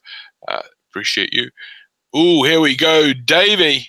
We've got a message from Davey. Benny Mac. This last Wednesday, here we go, I'm going to bring it up on the screen. Yeah, Benny Mac, this last night, Wednesday at Julian's, a message from me to Kevin in Africa, who is an African preacher that I met on Facebook recently. This message was after their limousine car they had hired, as he said. I think that's his limousine car that they hired, as they said. I think that if it's really true, that it broke down, really. And he said to me that I truly believed him. He said he needed money for a mechanic. I said that I couldn't help because I don't have the money. So wrote this to him on Messenger after live chatting with him on video, Facebook Messenger. Instead, I did not have any of that drink I drank last night or any Lazepane at that stage when I had written this. Oh, that sounds like an awesome night there. It sounds like you were getting scammed by your old mate Kevin in Africa. We'd love to have him on the show. Let's get him on the show. Tell him I've got money and I'll actually help him with his limo because it sounds like he really does need a mechanic. And I'm willing to get scammed as long as we can get him on the show. Then it's not scamming, is it? He is getting paid. He is getting remunerated. Old mate is getting remunerated for his involvement. Fast boy Craig. Oh, dude, yo! I appreciate you for coming through, FBC. It's been too long, but yeah, we're doing this now. It's a 2-hour show, 6 nights a week. Sometimes we take the night off. Sometimes it's a replay. Sometimes I fill in for the other guy. But yeah, it's always a good show. You never know what's going to happen. It could be absolute carnage. It could be absolute carnage. But generally it's fine. Okay, so someone posted an emoji of a knife in my YouTube channel, and it held it for moderation, and I just made it okay. Do I consider that threatening? Not particularly, because it's an emoji, not a real knife. But all good, all the same. You are here, tuned in live, and I mean, we're having a big old night. There's actually there's a live invite there, FBC. There is a live talkback. So what I'm going to do is actually, I'm going to take the time, the effort. This is what I should do all the time. Is actually excuse me, mind my French. That was highly inappropriate. I just need to be able to put the calling link in the chat. Make it easy. I need to pin it. I could have done it back there in the last screen. I fucked up. It's a one-man show. But this is an epic show tonight. We were talking to Sergio earlier. He's a good guy. And now we've got Fast Boy Craig in the chat. He's a real one. Okay, I'm going to pin that comment. Boom. Just pinned the message. Freaking excellent. And that seems to be working okay. Okay. But yeah, call in now. The line is open. It is Talkback. It doesn't work unless you call. It is 10:30. Don't make me shut it down. Don't make me shut down the system. Because I tell you, I only get paid if I get the show through to 11. No more, no less. And so I'm just trying to keep my job. I'm just trying to do a good job, brother, and keep your job. And I tried to just turn up on time, but I was late. But it was okay. I managed to get some food and some dinner. You don't want to turn up to a show like this where you're sitting staring at a screen for 2 hours hungry. No. That would be disappointed.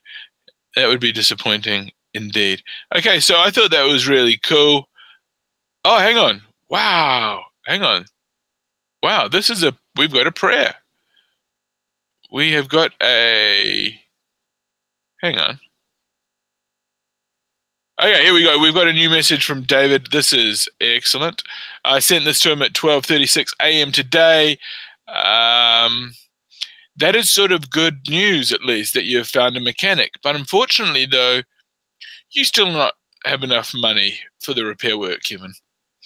Good luck anyway, that you'll find all the money. I've got to take it off.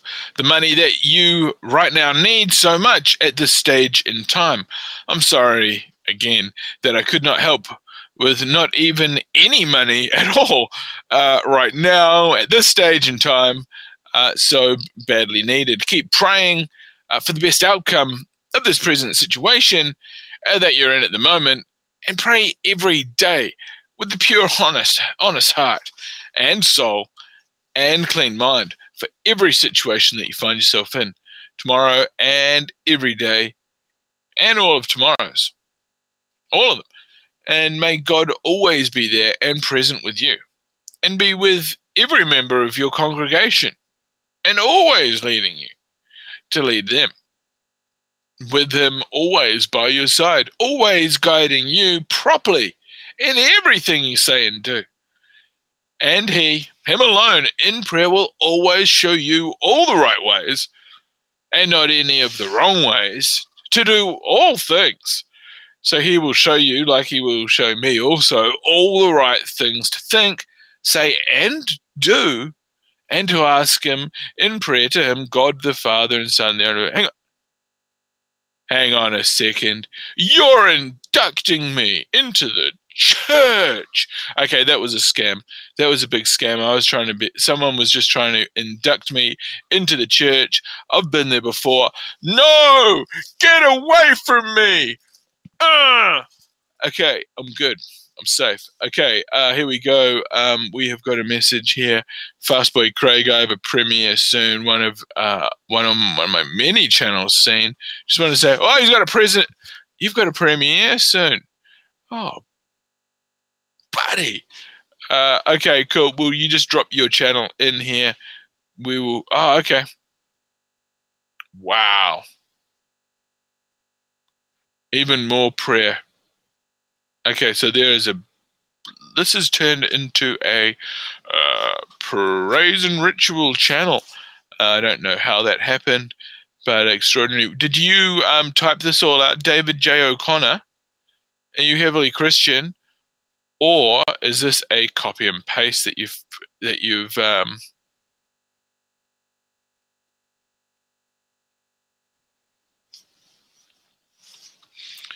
You tell me, is this a copy and paste? Because it looks as if you are printing out Bible talk. Okay, perfect. Andrew Watson, why don't you call in? You seem interesting. Andrew Watson, also the teachers where the schools can't speak out and lose their livelihood about 5G and COVID.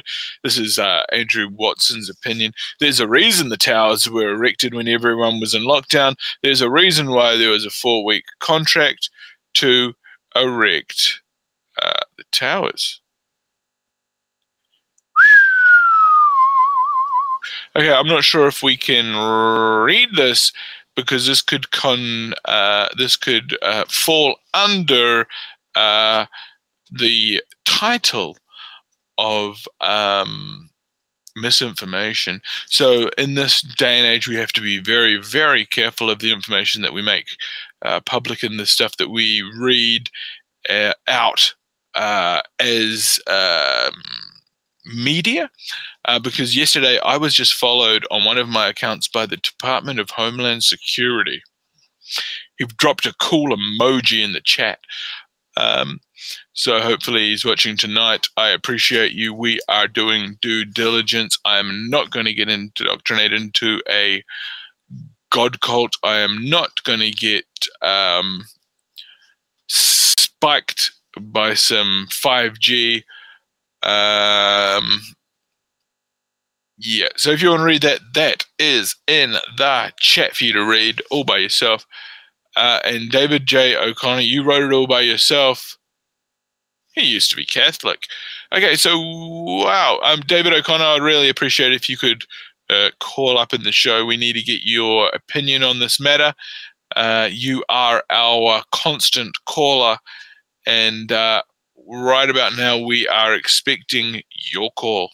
Thank you. And in the interim, we're actually going to play a little bit of future pop. And we all know how exciting that can be. A little bit of a future pop. Let's get that popping.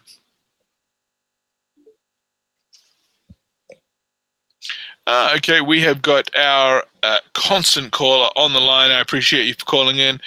And we are bringing him through momentarily because you know what time it is, everybody. It is time for our very, very special guest.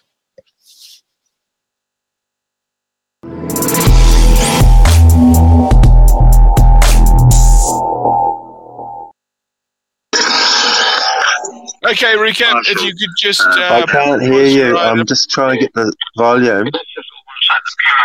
I don't know what's happened. I might have to ring you back because I can't hear you. I can't hear you.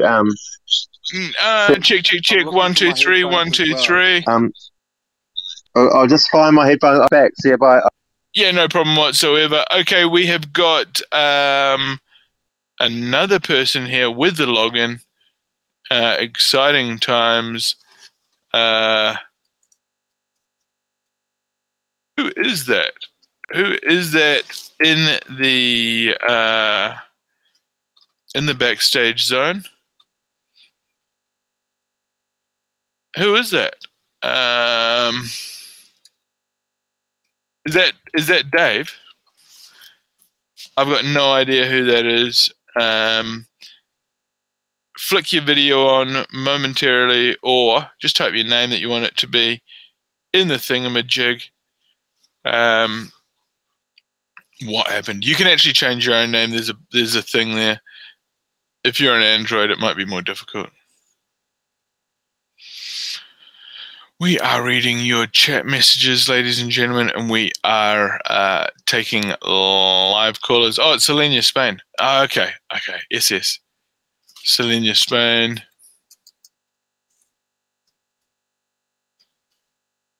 Here you go, just updating the name there. And we're going to bring her through open line chat, open line talkback. Selena Spain, welcome to the broadcast. How you doing? Good. I just had a few technical issues with mobile browser. I have an issue with the Chrome browser. So I was trying to email the link to open up on my laptop because I don't have YouTube on my laptop for some reason.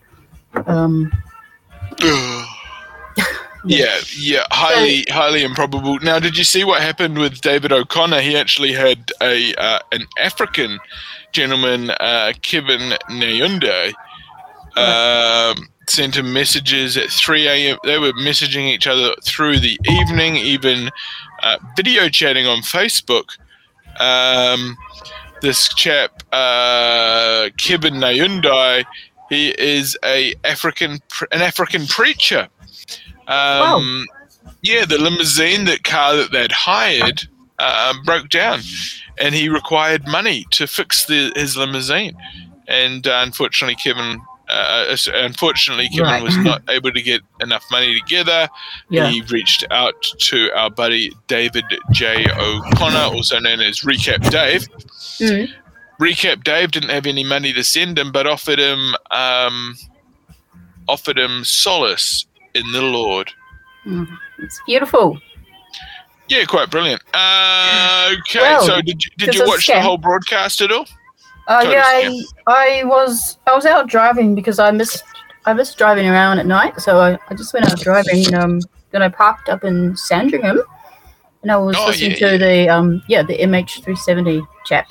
Very interesting. Very involved conversation there. A lot of information to digest. A lot. What's the most adventurous thing you've ever done? Have you ever gone out there, sort of into the outback or into some sort of remote location with nothing but sort of like a pocket knife and a can of beans and survived? There is something that I did. I don't really want to say it on camera, but it involved. I was very young and. I can tell you another time. How about something else that you do want to talk about? Well, for a while there, I was traveling quite a bit. So I remember being on a plane on the way to Hong Kong, and there you go. In the middle of the night, and like most people were asleep. And, Did you walk around the plane looking at all the No, I always, if I can't sleep, I just walk around, do some stretches by the dunnies, and then go to the kitchen, just hang out, talk to the staff. Yeah. I mean, the kitchens are always kind of strange because everything's in these little slots, and everything that they don't use, they just throw it in the trash, and they leave out food for you. Yeah, you can help yourself. Okay, so you were off to Hong Kong. Now, what happened? Did you get involved in the umbrella riot and turn up wearing a high-vis yellow vest? And this experience was the closest I felt that the plane was going to go down. It was sort of like, it felt like it was going, obviously they go really fast. But the plane was down. pitching. Felt like it was just going like this, and it was bumpy. It was really bumpy. And other people were holding on to their handles. They were like, people were kind of like this. Whoa, yeah. Like, somebody call the ambulance. We getting hella turbulence up in this motherfucker. And it's a long way to Hong Kong. It's like 11 hours, I think, from Auckland. But don't you usually get the bing bong? Oh, this is your captain speaking. Flight time is approximately another 3 hours, 75 minutes. We're currently experiencing turbulence. If everyone please attach their seatbelts. We'll let you know once this is passed. And then you sort of like, if that person that's asleep didn't hear the announcement, they had a bit of turbulence, you just see them smash against the luggage compartment. Ouch. Hurts, so. Exciting time. I've had a few bumps to the head, but not like that. That'll wake you up. So what are your thoughts about this bloke in... Oh, you had another situation? I had another story. Of an adventure? I had another story. Yeah, I don't know. You want to talk about the scammer? No, go right ahead. Well, a few years ago, I went to the Big Island in Hawaii. Yes. Yeah, and it rained the whole time. It was freezing. And lots of homeless people? Do you want the cute story or the more serious story? Start with the serious one. Okay. And then we'll bring him to the other. Staying near Kilauea National Park? Or is that... Yeah. So is the mountain Kilauea? That's it. Yes. Yep. So up there, it's really cold up there. Heaps of tourists. Yeah, it gets cold at altitude, doesn't it? Yeah, it does. And it was... People go there just to see the smoke and the ash and the action. Yes. So after about 4 days, something really strange happened. And is this a volcanic activity that you're referring to right now? Yeah, volcanic activity. Okay, so something happened in the Earth's core. Yeah. So the magma was affected. I ended up doing the crater walk by myself. Yes. Did you have a guide or did you venture out there alone? I just went by myself. Okay, that's foolish. That's foolish. Why? You meant to use a guide. No, that's all good. No. Okay, expand on this. So, yeah, I was just going through some deep sort of sadness. So I just went on that walk by myself and took photos and... Were you having to dodge lava bombs? Were you having to dodge lava bombs? Yeah, I was just overthinking, I was overthinking, but it was just so great to get to the end of the walk. Alive. And so anyway, coming back to New Zealand... So was it an active volcano or was it just smoking a little bit? It's just spitting a little bit, but it was heating up. 2 weeks later, it full on erupted. The whole island? Blasted into the sea. Well, it ruined people's homes, livelihoods, It went all the way to the ocean, the lava. 900 degrees. Horrifying images broadcast across news networks 24/7. Hawaii, hell on earth. And you set it off. Well, that's what someone else said. Someone was it you? Someone said, it's funny. Did you set it off with your bad energy? Someone said to me, as a podcaster I know here, what did you do? I was like, what? Selena, I didn't do it. This is sort of pattern. We're getting a pattern here. What do you mean? You set off the quake. You did some sort of ritual walk around the crater in a counterclockwise pattern. It was almost some sort of reverse walk to Mecca. I don't know why or how you set it off. I don't know either, but I don't want it to be my fault. Oh, we'll get this. I might have set off the Christchurch quake. Really? Which one? The first round? No, the first one. I was there the day before. I flew out 24 hours before the quake. Yeah. No, the second one. I think because we're very powerful spiritually, so people don't understand us. We're misunderstood. Yeah. Okay. So we're not going to take all the credit for fucking setting off the quakes and shit like that. No, really. But Selena can, because I think that's a given. Okay, we've got Recap Dave on the line. Recap Dave, are you ready for us to transfer you through into the main line? I take that as smart. Yes. Wouldn't get the jab. Who's this guy? Is this his clone? Is that Recap Dave's double? Was that a fake Recap Dave? Me? Yeah. Excuse me. I'm hearing you. Oh, right. I made a video and I sent it to Fortune Eyewear and Thane, and they both liked it. Oh, brilliant. Starring us. Oh, perfect. Promoting the Fortune Eyewear. Yeah, with the glasses. Yeah. Very fortunate. Really yeah. Okay, great. Okay, we've got Recap Dave, and if it's not Recap Dave, it's his brother. You're on the caller. You're on the line. Are you? Oh, he's not willing to. What's the working? He's not willing to get involved. I think he doesn't want to be on the show, but I think he wants to watch the show. So he might come back through, or he might be hiding or watching from somewhere special. Maybe we'll just leave him backstage next time. Who do you think that guy was? Do you think it was Recap Dave's brother, or maybe someone's broken into Recap Dave's house, stolen his phone? Does he have flatmates? Look like him. Look, I don't want to jump to conclusions about his flatmates or give the identity of anyone away, but I'm going with the crook concept. Okay, we're not going to bring you through this time, okay? Does that make you happy if we leave you backstage? Is that Recap Dave or some other? He's unresponsive. Okay, I'm going to go full screen like, oh, he's gone again. Okay, well, this is a live talkback show. If anyone wants to join the chat, how do they do it, Selena Spain? If they want to join the show, click on the link. Yeah, click on the link. The link's in the chat. I'm going to put it in there again. It was last posted at it's pinned as well. It was last posted at 10:30. Scroll back. Comment. Yeah, so it all depends where you're watching it on, because I mean we've got people spread across the Motu. Is that how you call it, Motu? I don't think it was shared on Facebook yet. Yeah, so well, it is. It's on Thane Kirby's one. It's on Talkback with Thane and Sophia. It's on Benny Mac. We've got 3 people up in there. It's on the Thane and Sophia Twitch. It's across on Thane and Talkback with Thane and Sophia YouTube. It's on my Twitch. It's on two places on D Live. It's literally the most watched. It's broadcast more than it's watched at this rate. I joined D Live late recently. I just found it such a drama to reset my passwords. I was trying to reset passwords from. Oh, that site is a clunker.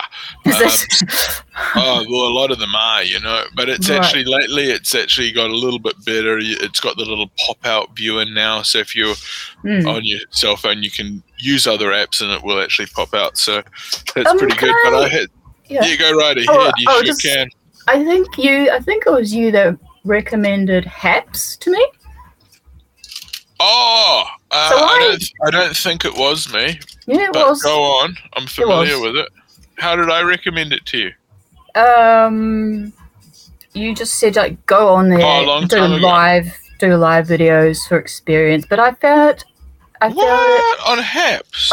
There's another one. I actually no, not Haps, because I've tried to do live videos on Haps and it's too busy. You can't actually. You have to get enough points every day.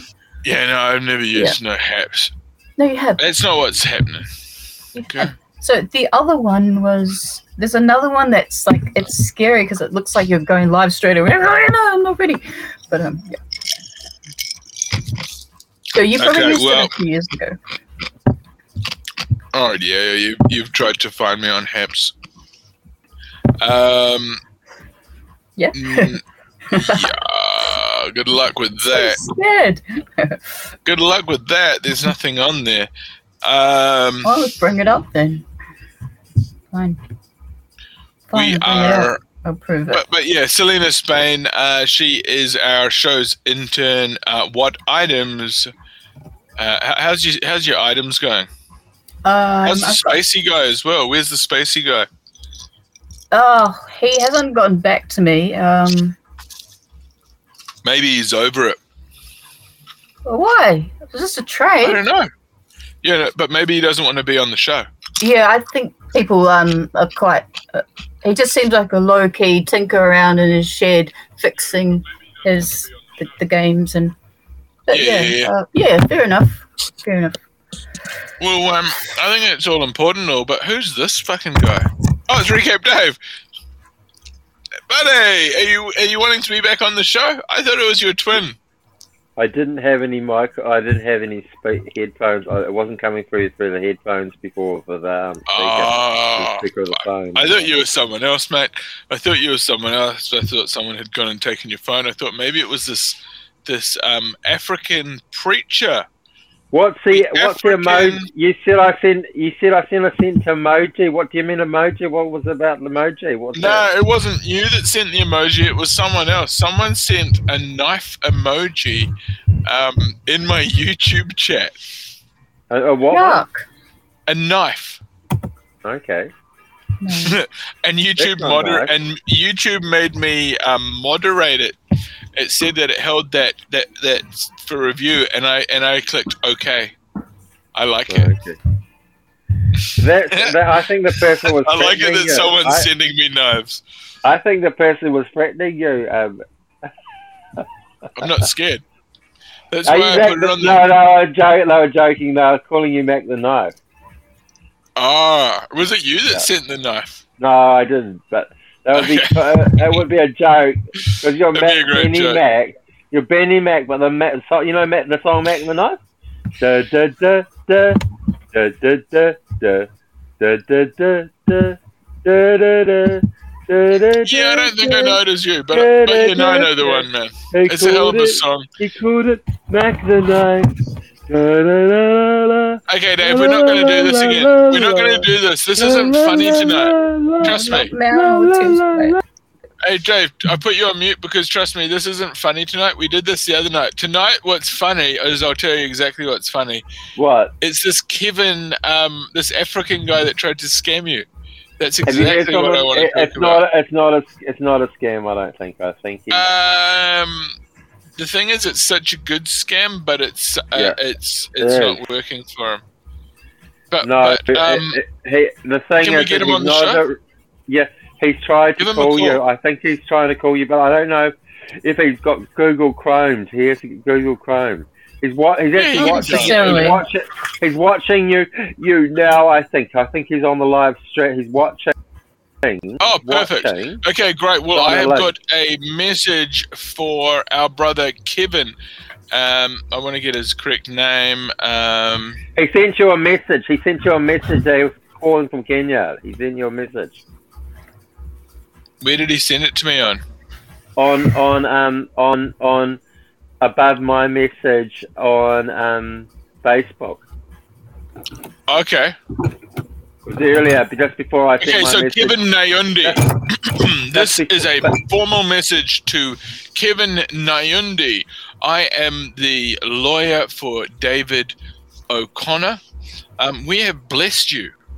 We've given you a righteous blessing, and we hope that you find a mechanic very, very soon that's able to fix this limousine that you hired, because there's nothing worse than hiring a limousine and then when you try to return it, they want a bunch of extra cash because something on it's not working, and it wasn't your fault because it was a rental. Anyway, Kevin, what we want to do is I've actually got money for you. Okay, Kevin? So that's the good news. I've got real money. You can have it in a foreign currency. You can have it in American dollars. You better come up with it, Benny. You can't just talk. Your talk's not cheap, I hope, is it? My talk is so cheap that it comes with a money back guarantee. Okay? Yeah. So that's what I'm telling you. If the money doesn't come to you, just send it back for a no questions asked refund, because I tell you, you've got 30 days to try and decide, and if it doesn't suit you, you can keep it. We've got so much money that we are literally flushing it, burning it, and printing it. And let's just put it this way: we have got money for Africa. You're trying to fundraise the other day. You're fundraising money for Africa. You're trying to fundraise, no money to get the show going. That's the image that I have to exude. I have to put out an image like I'm living in a dumpster, eating scrap food, and surrounded by a bed of dying. You make me out to be like super wealthy, bribing people by paying them so I can stay. And yeah, we call it pay to play. It's called pay your dues. It's called paying your dues. Anyway, the car, they've seen the mechanic, and he's quoted it. It's 800. Let's see, it's 800. Sorry, 8,000. 80,000 Kenya shillings, which is the same as just over 1,000 New Zealand dollars. Okay, and have we got an itemized list of the parts and the labour expenses? No, listen, Benny. He can get about a tenth of that, 10,000 Kenyan shillings. It's the same as what did I say? Sorry, just to say 80,000 Kenyan shillings is the same as how much did I say? I'll look it up. So one Kenyan shilling, 1,000 New Zealand dollars. He can get the equivalent to 200 New Zealand dollars, a tenth of that, so 100 New Zealand dollars from the church, from the congregation, because that sounds really promising. They're not a very rich church. They're not a very rich church, and I think struggling with COVID-19. everything. Yeah. I understand that, but that makes me wonder why would not a rich church be driving a damned limousine? He hired it. Really? Yeah. Still being driven. And if it's hired, why wouldn't the hire company pay for the repairs? Yeah, I know. It's stupid. I don't know how. Yeah. So, was it fucking awesome is what it is. It might be his limousine. It could be his limousine. How many shillings? 800. Let's see, 800,000. Okay. So okay, that's nothing. That works out to like $800. 10,000 New Zealand dollars. Oh no, 80,000. Sorry, 80,000. 80,000. Okay. Take off a zero. Yeah, $1,013. Yep. It's nothing. $1,013. 80,000 shillings is $1,013. Preposterous. Absolutely preposterous. And you can look up his name and look at his Facebook site. He's got legitimate pictures of him, and he's got a legitimate church, and he's really good Christian things. He's a genuine guy, and I've spoken to him. He's a really nice guy. You know. How many people has he saved? I want to know his numbers. How many people has he saved? I'm not sure. I haven't asked him, but you know that prayer I wrote. I actually was blessed by the Holy Spirit in writing that. You know that last night. Oh, it was a very touching piece. Yeah. Someone once said to me, in a church, they said, I don't know if I should be sharing this personal stuff. All I can say is if you're going to start a story, don't start it unless you can finish it, well, okay? Because you might interrupt. You might interrupt. I went full screen on you. Yeah, I know. Anyway, we're coming towards the end of the show. It is 11 p.m. Who's had a good night? Benny, very quickly, did you see the thing he wrote back, the stuff he wrote back, that was genuine as well, you could tell, no? Okay, so what did he write back, my guy? Well, I've said at the end of the letter, the things that he wrote, I've said at the end of both those letters. I've got them on the letter. His writings at the end. His writings at the end of those letters, of those two letters. Okay, well, it's bloody long, and I'm trying to read it on a console. And I tell you, this looks like you. I'll send you. It's not pasted and posted. I wrote it myself. Yep. It looks like you've copied and pasted the frickin' entire Bible. Yeah. No, it would just have been. I was inspired by the Bible, by the songs by some of the gospel things we used to say at church, in the Catholic Church. Some of that. Yeah, but you also hadn't taken your lemazepam. Yeah, I took it afterwards. I might have taken. I took it just before. I took it before I wrote that bit. Yeah, all that. Okay, well, you might not have crushed it up enough. Okay. I took a little bit. You might have needed to take a little bit more. Okay, don't get involved with these people asking you for money online. 9 times out of 10, it's a scam. If it's a guy this is a 9 out of 10. This is a 10 out of. This is a 1 out of 9. 1 out of 10 that it's not. Anyway, listen. The other thing, he's a great actor. The other thing, is that I will paste and post what he wrote. Now, the 2 comments he wrote to me. No, we want you to read it. I want you to read it. Okay. Read to us. Send it as a comment. His things, but okay. Just read it, my friend. Okay, I'll do it. I'll look at it. I'll just get on my other screen. Hang on just a second. Yeah. I'm just going to get myself a drink while you do this, okay, Recap Dave? Yeah. We're going to have a late night tonight, okay, callers? Yeah, can we? This is really uplifting. Okay. I'll get my reading glasses so I can read. Thanks. I'm just Are you leaving now? Are you leaving? Why? No, I'm not leaving because today I had like a really long nap in my outside bed I hope you're not leaving on a jet plane or a single engine propelling with run out of petrol like John Denver did. Right. That's how he died. He ran out of petrol and went into the lake. To be able to fly a plane. He didn't have enough petrol in the plane. He was trying to cut down and save on petrol or something. Okay, Dave, all I've got to say is let's bear in mind that this is the MH370 show, so you've got to be respectful. Wipe that smile off your face. I did, It's a somber I'm leaving on a jet plane. Don't know when I'll be back again. All I know is I may never come home. So kiss me and cry for me. No. This is a singing show. Okay, I'm just going to bring him down. Okay. Okay, Davey, so what's happening on tonight's show is you are going to read us the reply. I'm finding it out. So I'm leaving on a jet plane. Take the Lopazepam and stop singing. All I know is I may never come home. Okay, yeah, okay. He never came home the last time. Yeah, when he died in the plane. Read the letter. Okay, now, here we go. Being very patient.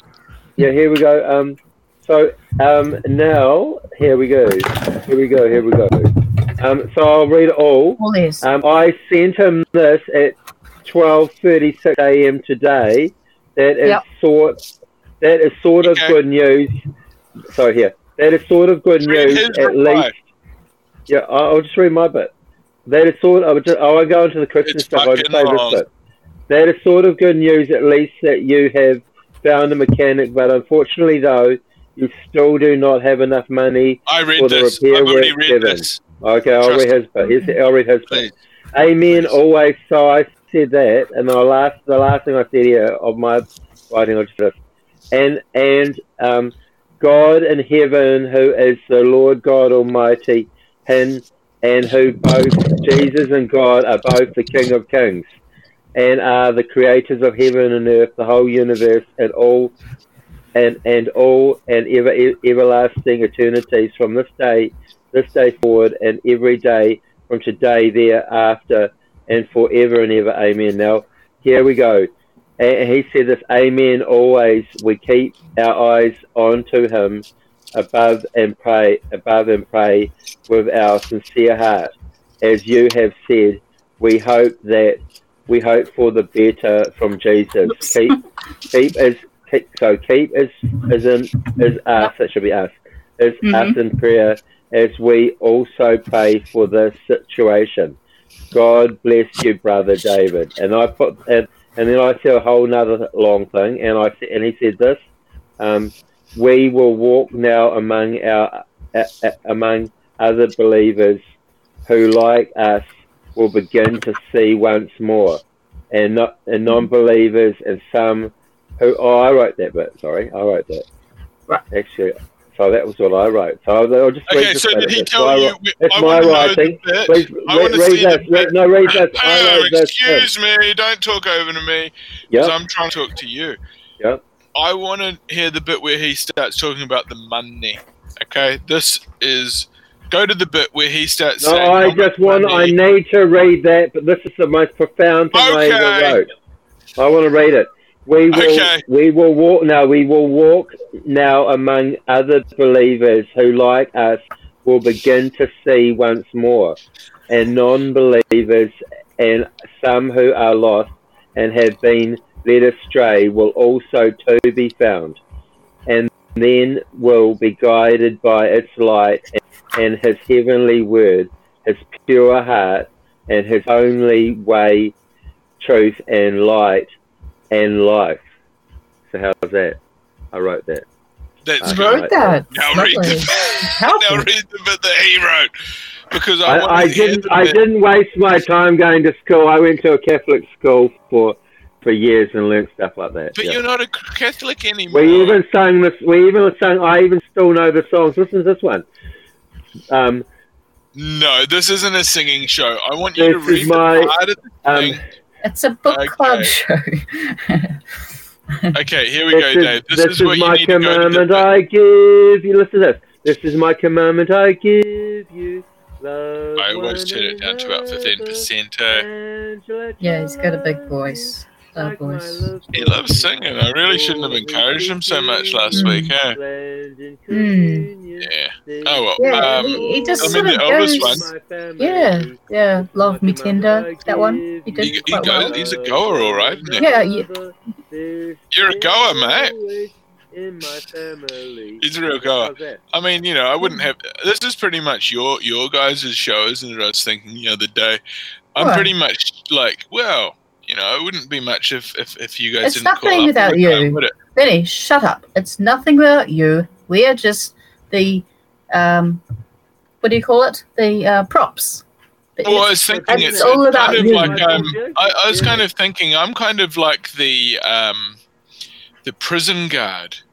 And I'm in a mental ward. And I'm surrounded by maniacs. And I'm wondering which one's going to attack me and which one I have to attack. Look at here he goes. Look at this. Look at him. Okay, we're going to bring his volume up. He's looking like he's having a phase. He's phasing in and out. Now listen, Benny Mac, can I ask you something?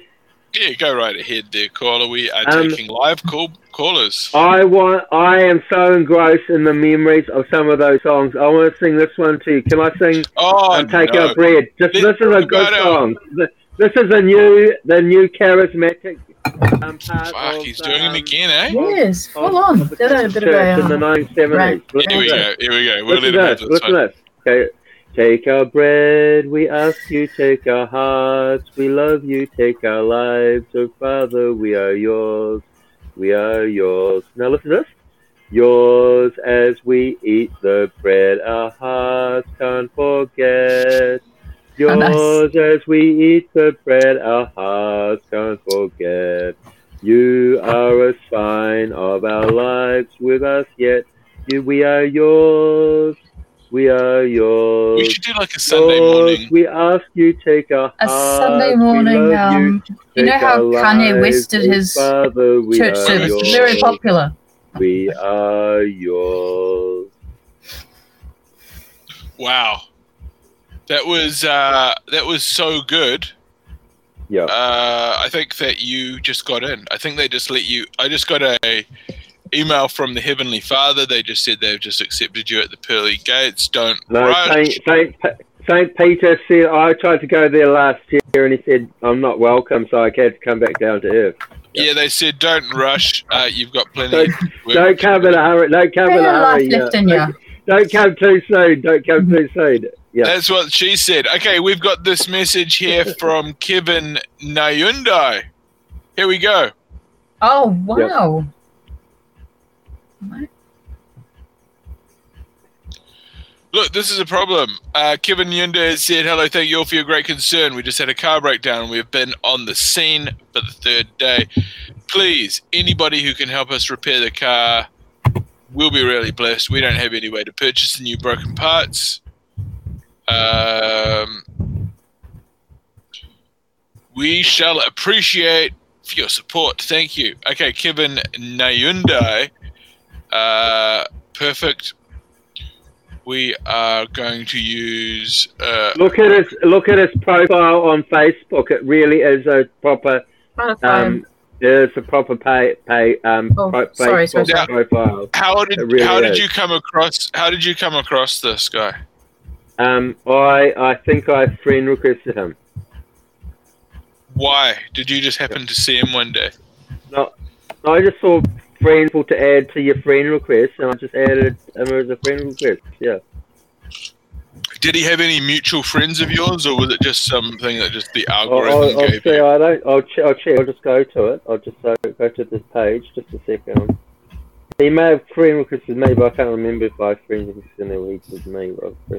This is me. So it's just sound check now. Okay, I'm just going to have a quick look here. I am pulling it up in the algorithm. Kevin Nyundai. And he's born in 1994, so he's how old does it make him? 84. His email makes his email's 1994 is in the email. 37. Okay, he's a really good man. He dresses nicely. Shout out to Oliver Fidley Smith. Have you researched that Oliver Findlay Smith believes it is a scam? And over here, Classic Kiwi says, hello. So how do you spell the last name? Nyaundi.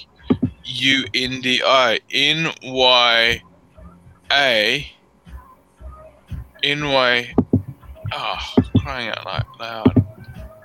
This is really what is it? Nyaundi.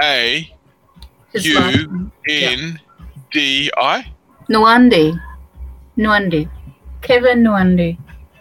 Yeah. Now, which one is it? What's the picture of Nyaundi? He's sitting. Yeah, but go look him up on Facebook, not just a picture of him. Look up his name on Facebook. Oh, yeah, I found him here. 114 followers. Okay, here we go. We are going to bring up Kevin's new friend that he found on Facebook, his newest Facebook friend. Okay, so there's Kevin Nyaundi. This is the man here. This is from March, posted March 2021, 33 weeks ago. Okay, the hello, yes, I see you, Pastor.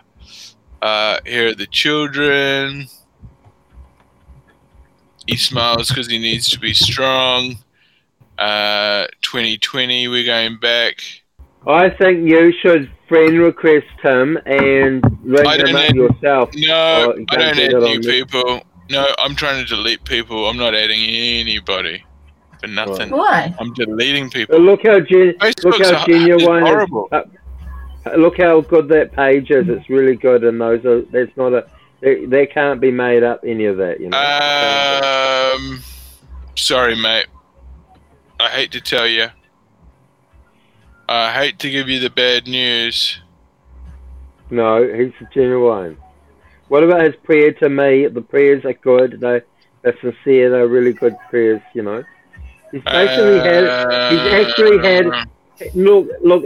Look, anyone's car can break down, and especially in Africa, that they are a church and they've got a lot of respect, and you know, and he's just reaching out to me or someone that had money. I don't have the money, but if anyone did, it would be really good if they could look at this, because I think this is genuine. I actually believe it. You know, I'm not joking.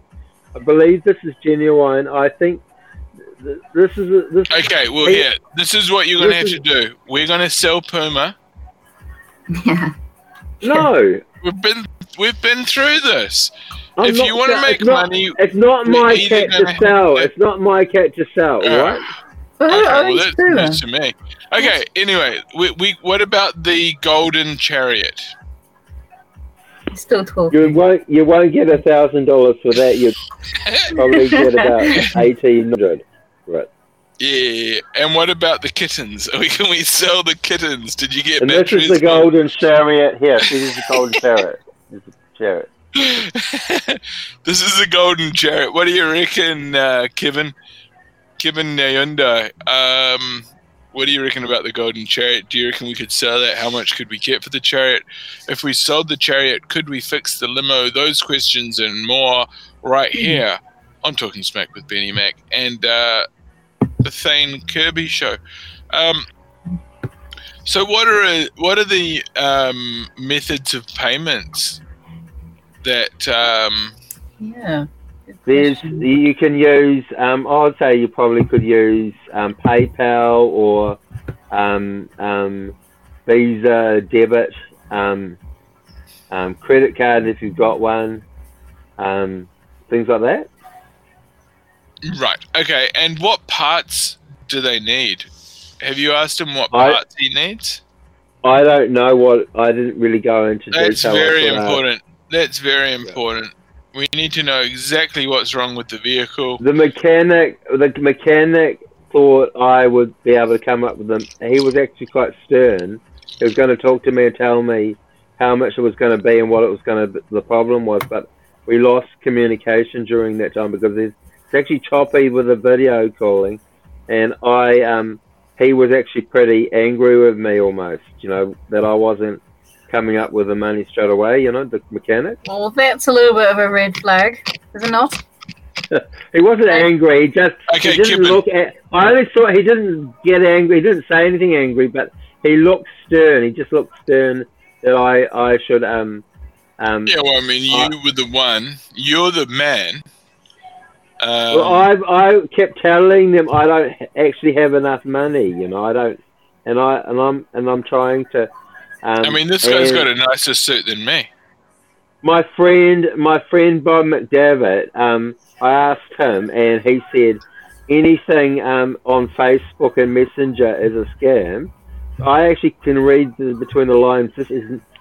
Bob said, he had someone with a broken down car about a year ago. Are you there still? Yep, still here, mate. About a month ago or something, and that was a scam. But I don't think this one is. It might be the same broken down car thing, but this is a real genuine case of something's actually. Look, cars do break down, and they cost lots of money. And the church is not a rich church, especially with COVID-19 stopping the followers from going to church and everything. They are struggling, and he's put out a call to the church. They're able to get like the equivalent to 100 New Zealand dollars for it, about a tenth for what they need, And that's the thing. They've all pulled in together. This guy, he's 10 kilometres from home, so he says, and I'm pretty sure that would be right. Okay, so what we need to find out. What we need to find out is what parts do we need? It's not really the part so much. It's the mechanics chart, the cost of labour and everything, and we can't send them parts over. We want to know how many hours the mechanic's done, what rate the mechanic charges. He's not going to touch the car until he's got some of the money or something. I don't think, Well, we need to know what work's going to be carried out before we hand over the funds. That's basic commerce. Okay, that's how it goes. It's like you roll up to McDonald's and you go, welcome to McDonald's. We're not going to even let you look at the goddamn menu. Give us your cash. But Benny Mac, I'm going to communicate with him now on my other phone. I'll talk to him. Call him. This is really getting my heart rate up. I don't want my friends to get scammed. I want to know the truth. Benny Mac, fuck with our call him. people. Just try and call him. Classic Kiwi wants you to call him. So what he needs to do is give Nuanda the link, or I'm going to report him to NetSafe. Can you hear me? Scam recap. Yeah, buddy. Loud and clear. Sorry. What are your thoughts? Do you think he's genuine? Benny. Well, yeah, quite possibly. Trying to think, sorry. Why is he reaching out to a stranger in New Zealand? I can't hear you. Just a sec. Okay. Well, Recap Dave added him. Recap was the one that saw him on the suggested. I can't hear you now. I've turned off the. Okay, buddy. I've muted we'll let you figure that out. Just a sec. Why don't someone just try and call him and see if he answers? What's the time over in Kenya? Yeah. Well, the thing is, I don't want him to bother me, so I'm not going to call him. Classic Kiwi, can you call him? Oh, we need Recap to call him. Yeah. You've got multiple phones, right? This is our pastor. His limousine has broken down 10 kilometers from home, and he wants to get back real soon. And we got our buddy Recap Dave, and we are trying to hitchhiked by now. If it happened 3 days ago, surely he would have gotten a ride. Hitchhiked or something. Yeah. Well, that's it. You don't want to leave. If you've got all your equipment with you, maybe he's got a boot full of Bibles. I don't know.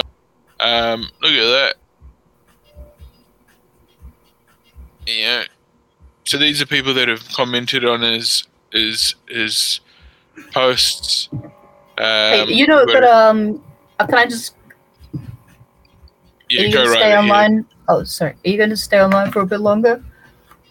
A little bit. Hang on one moment. We've got Recap Dave coming back here. Okay, I'm trying to get to the bottom of this.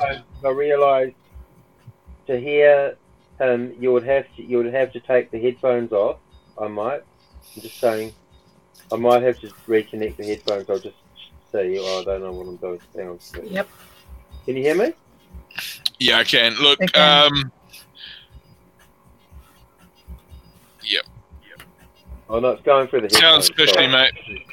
Yeah, hang on. I've got you. Sorry. Just a sec. Hang on. Now I'll just put my glasses on so I can read. Yeah, my reading glasses in distance, sort of. I'm reading. Yeah, please do. Hang on a sec. So I'm going to go to his page, and I'm going to talk to him. I'm going to try to put this up to you. I can use these headphones because I can have it on speaker. Now you'll be able to see him. I can hear Yep. This is, Benny, question. Just wait 1 second. Okay. Oh, it's ringing. I'm trying to, that's the phone. I'm just going to get it onto the phone. It's very hard with a mirror vision to do anything. Let's see.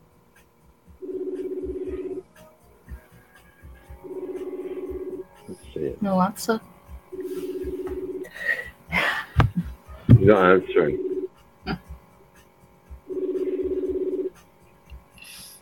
Oh, here he is. He's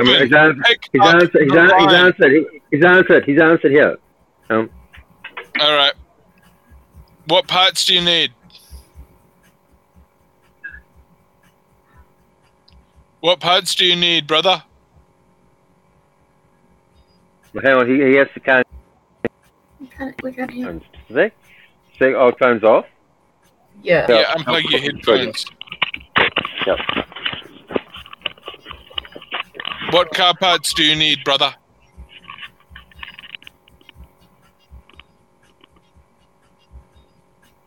How much is it, brother?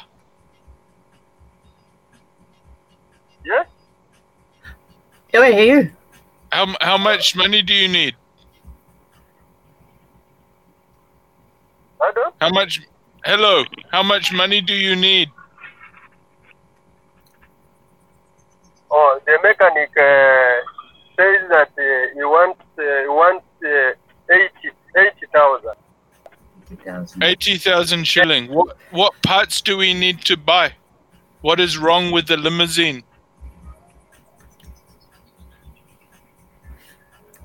He says that there is a part of gases, and also there is another party unless I call from me so that he can tell us.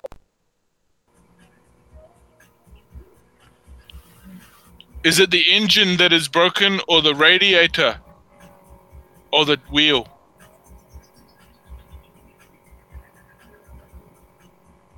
He says that there is a problem.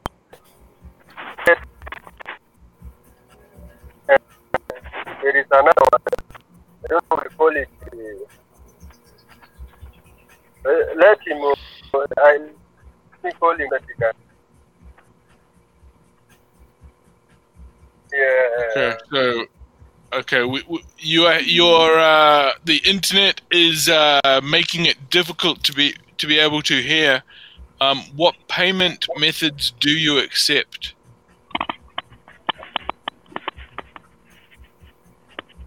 Pardon? What payment methods do you accept?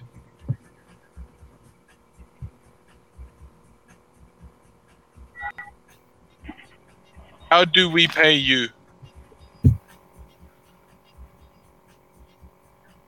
He said, "How do you pay? How do you pay you? How do you pay you?" So I'll just turn off these headphones. 6?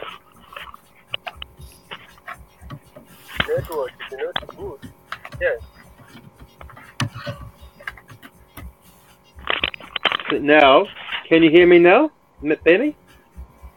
I can hear you loud and clear. I think we're losing control. I've got one last question for Kevin. Okay, we have dropped. The line has dropped. Hang on. I believe we are getting a call. Are we getting a call through? Let's wait. Hang on. I just heard a tone. Here we go. Recap Dave is back. Recap Dave. Technical problems at your end. So it's still going through those headphones. Okay. Am I able to ask Kevin one last question? Okay. Hang on. I'll just tell.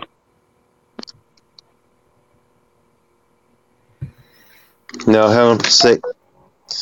Can you hear me now? Yes, I can.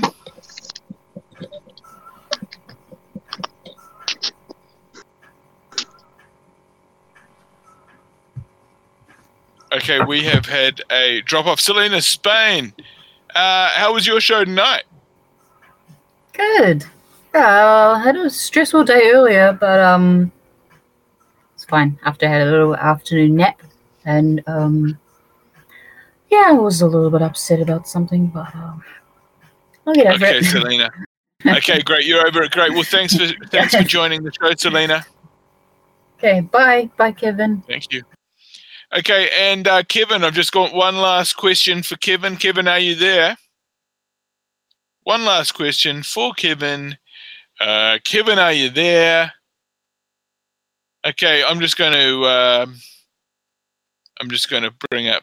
bring Kevin back up here. Kevin, yeah, mate. One last question. What did you enjoy about the show, Kevin? Nope, technical difficulty there. Okay, what a great show. We really smashed that one out of the park. Everybody, thanks for joining in on the chat. If you want to donate to Kevin, you know where to find him. He is accessible on the World Wide Web. He's an active Facebook user. I'm not going to support him, but if you want to support him, you can. This is how to spell his name. He will take your calls. So if you've got any money, if you want to donate to his ministry, he is accepting cash donations. Now he needs 80,000 shillings to get where he is in his limousine all the way back to his congregation. And with the power of God, he will make it. And I say Godspeed to you, brother. Godspeed. God is good. And man, oh man, it's been a huge show. We've taken the show all the way to 11:32. Thank you very much for tuning in. It has been another episode of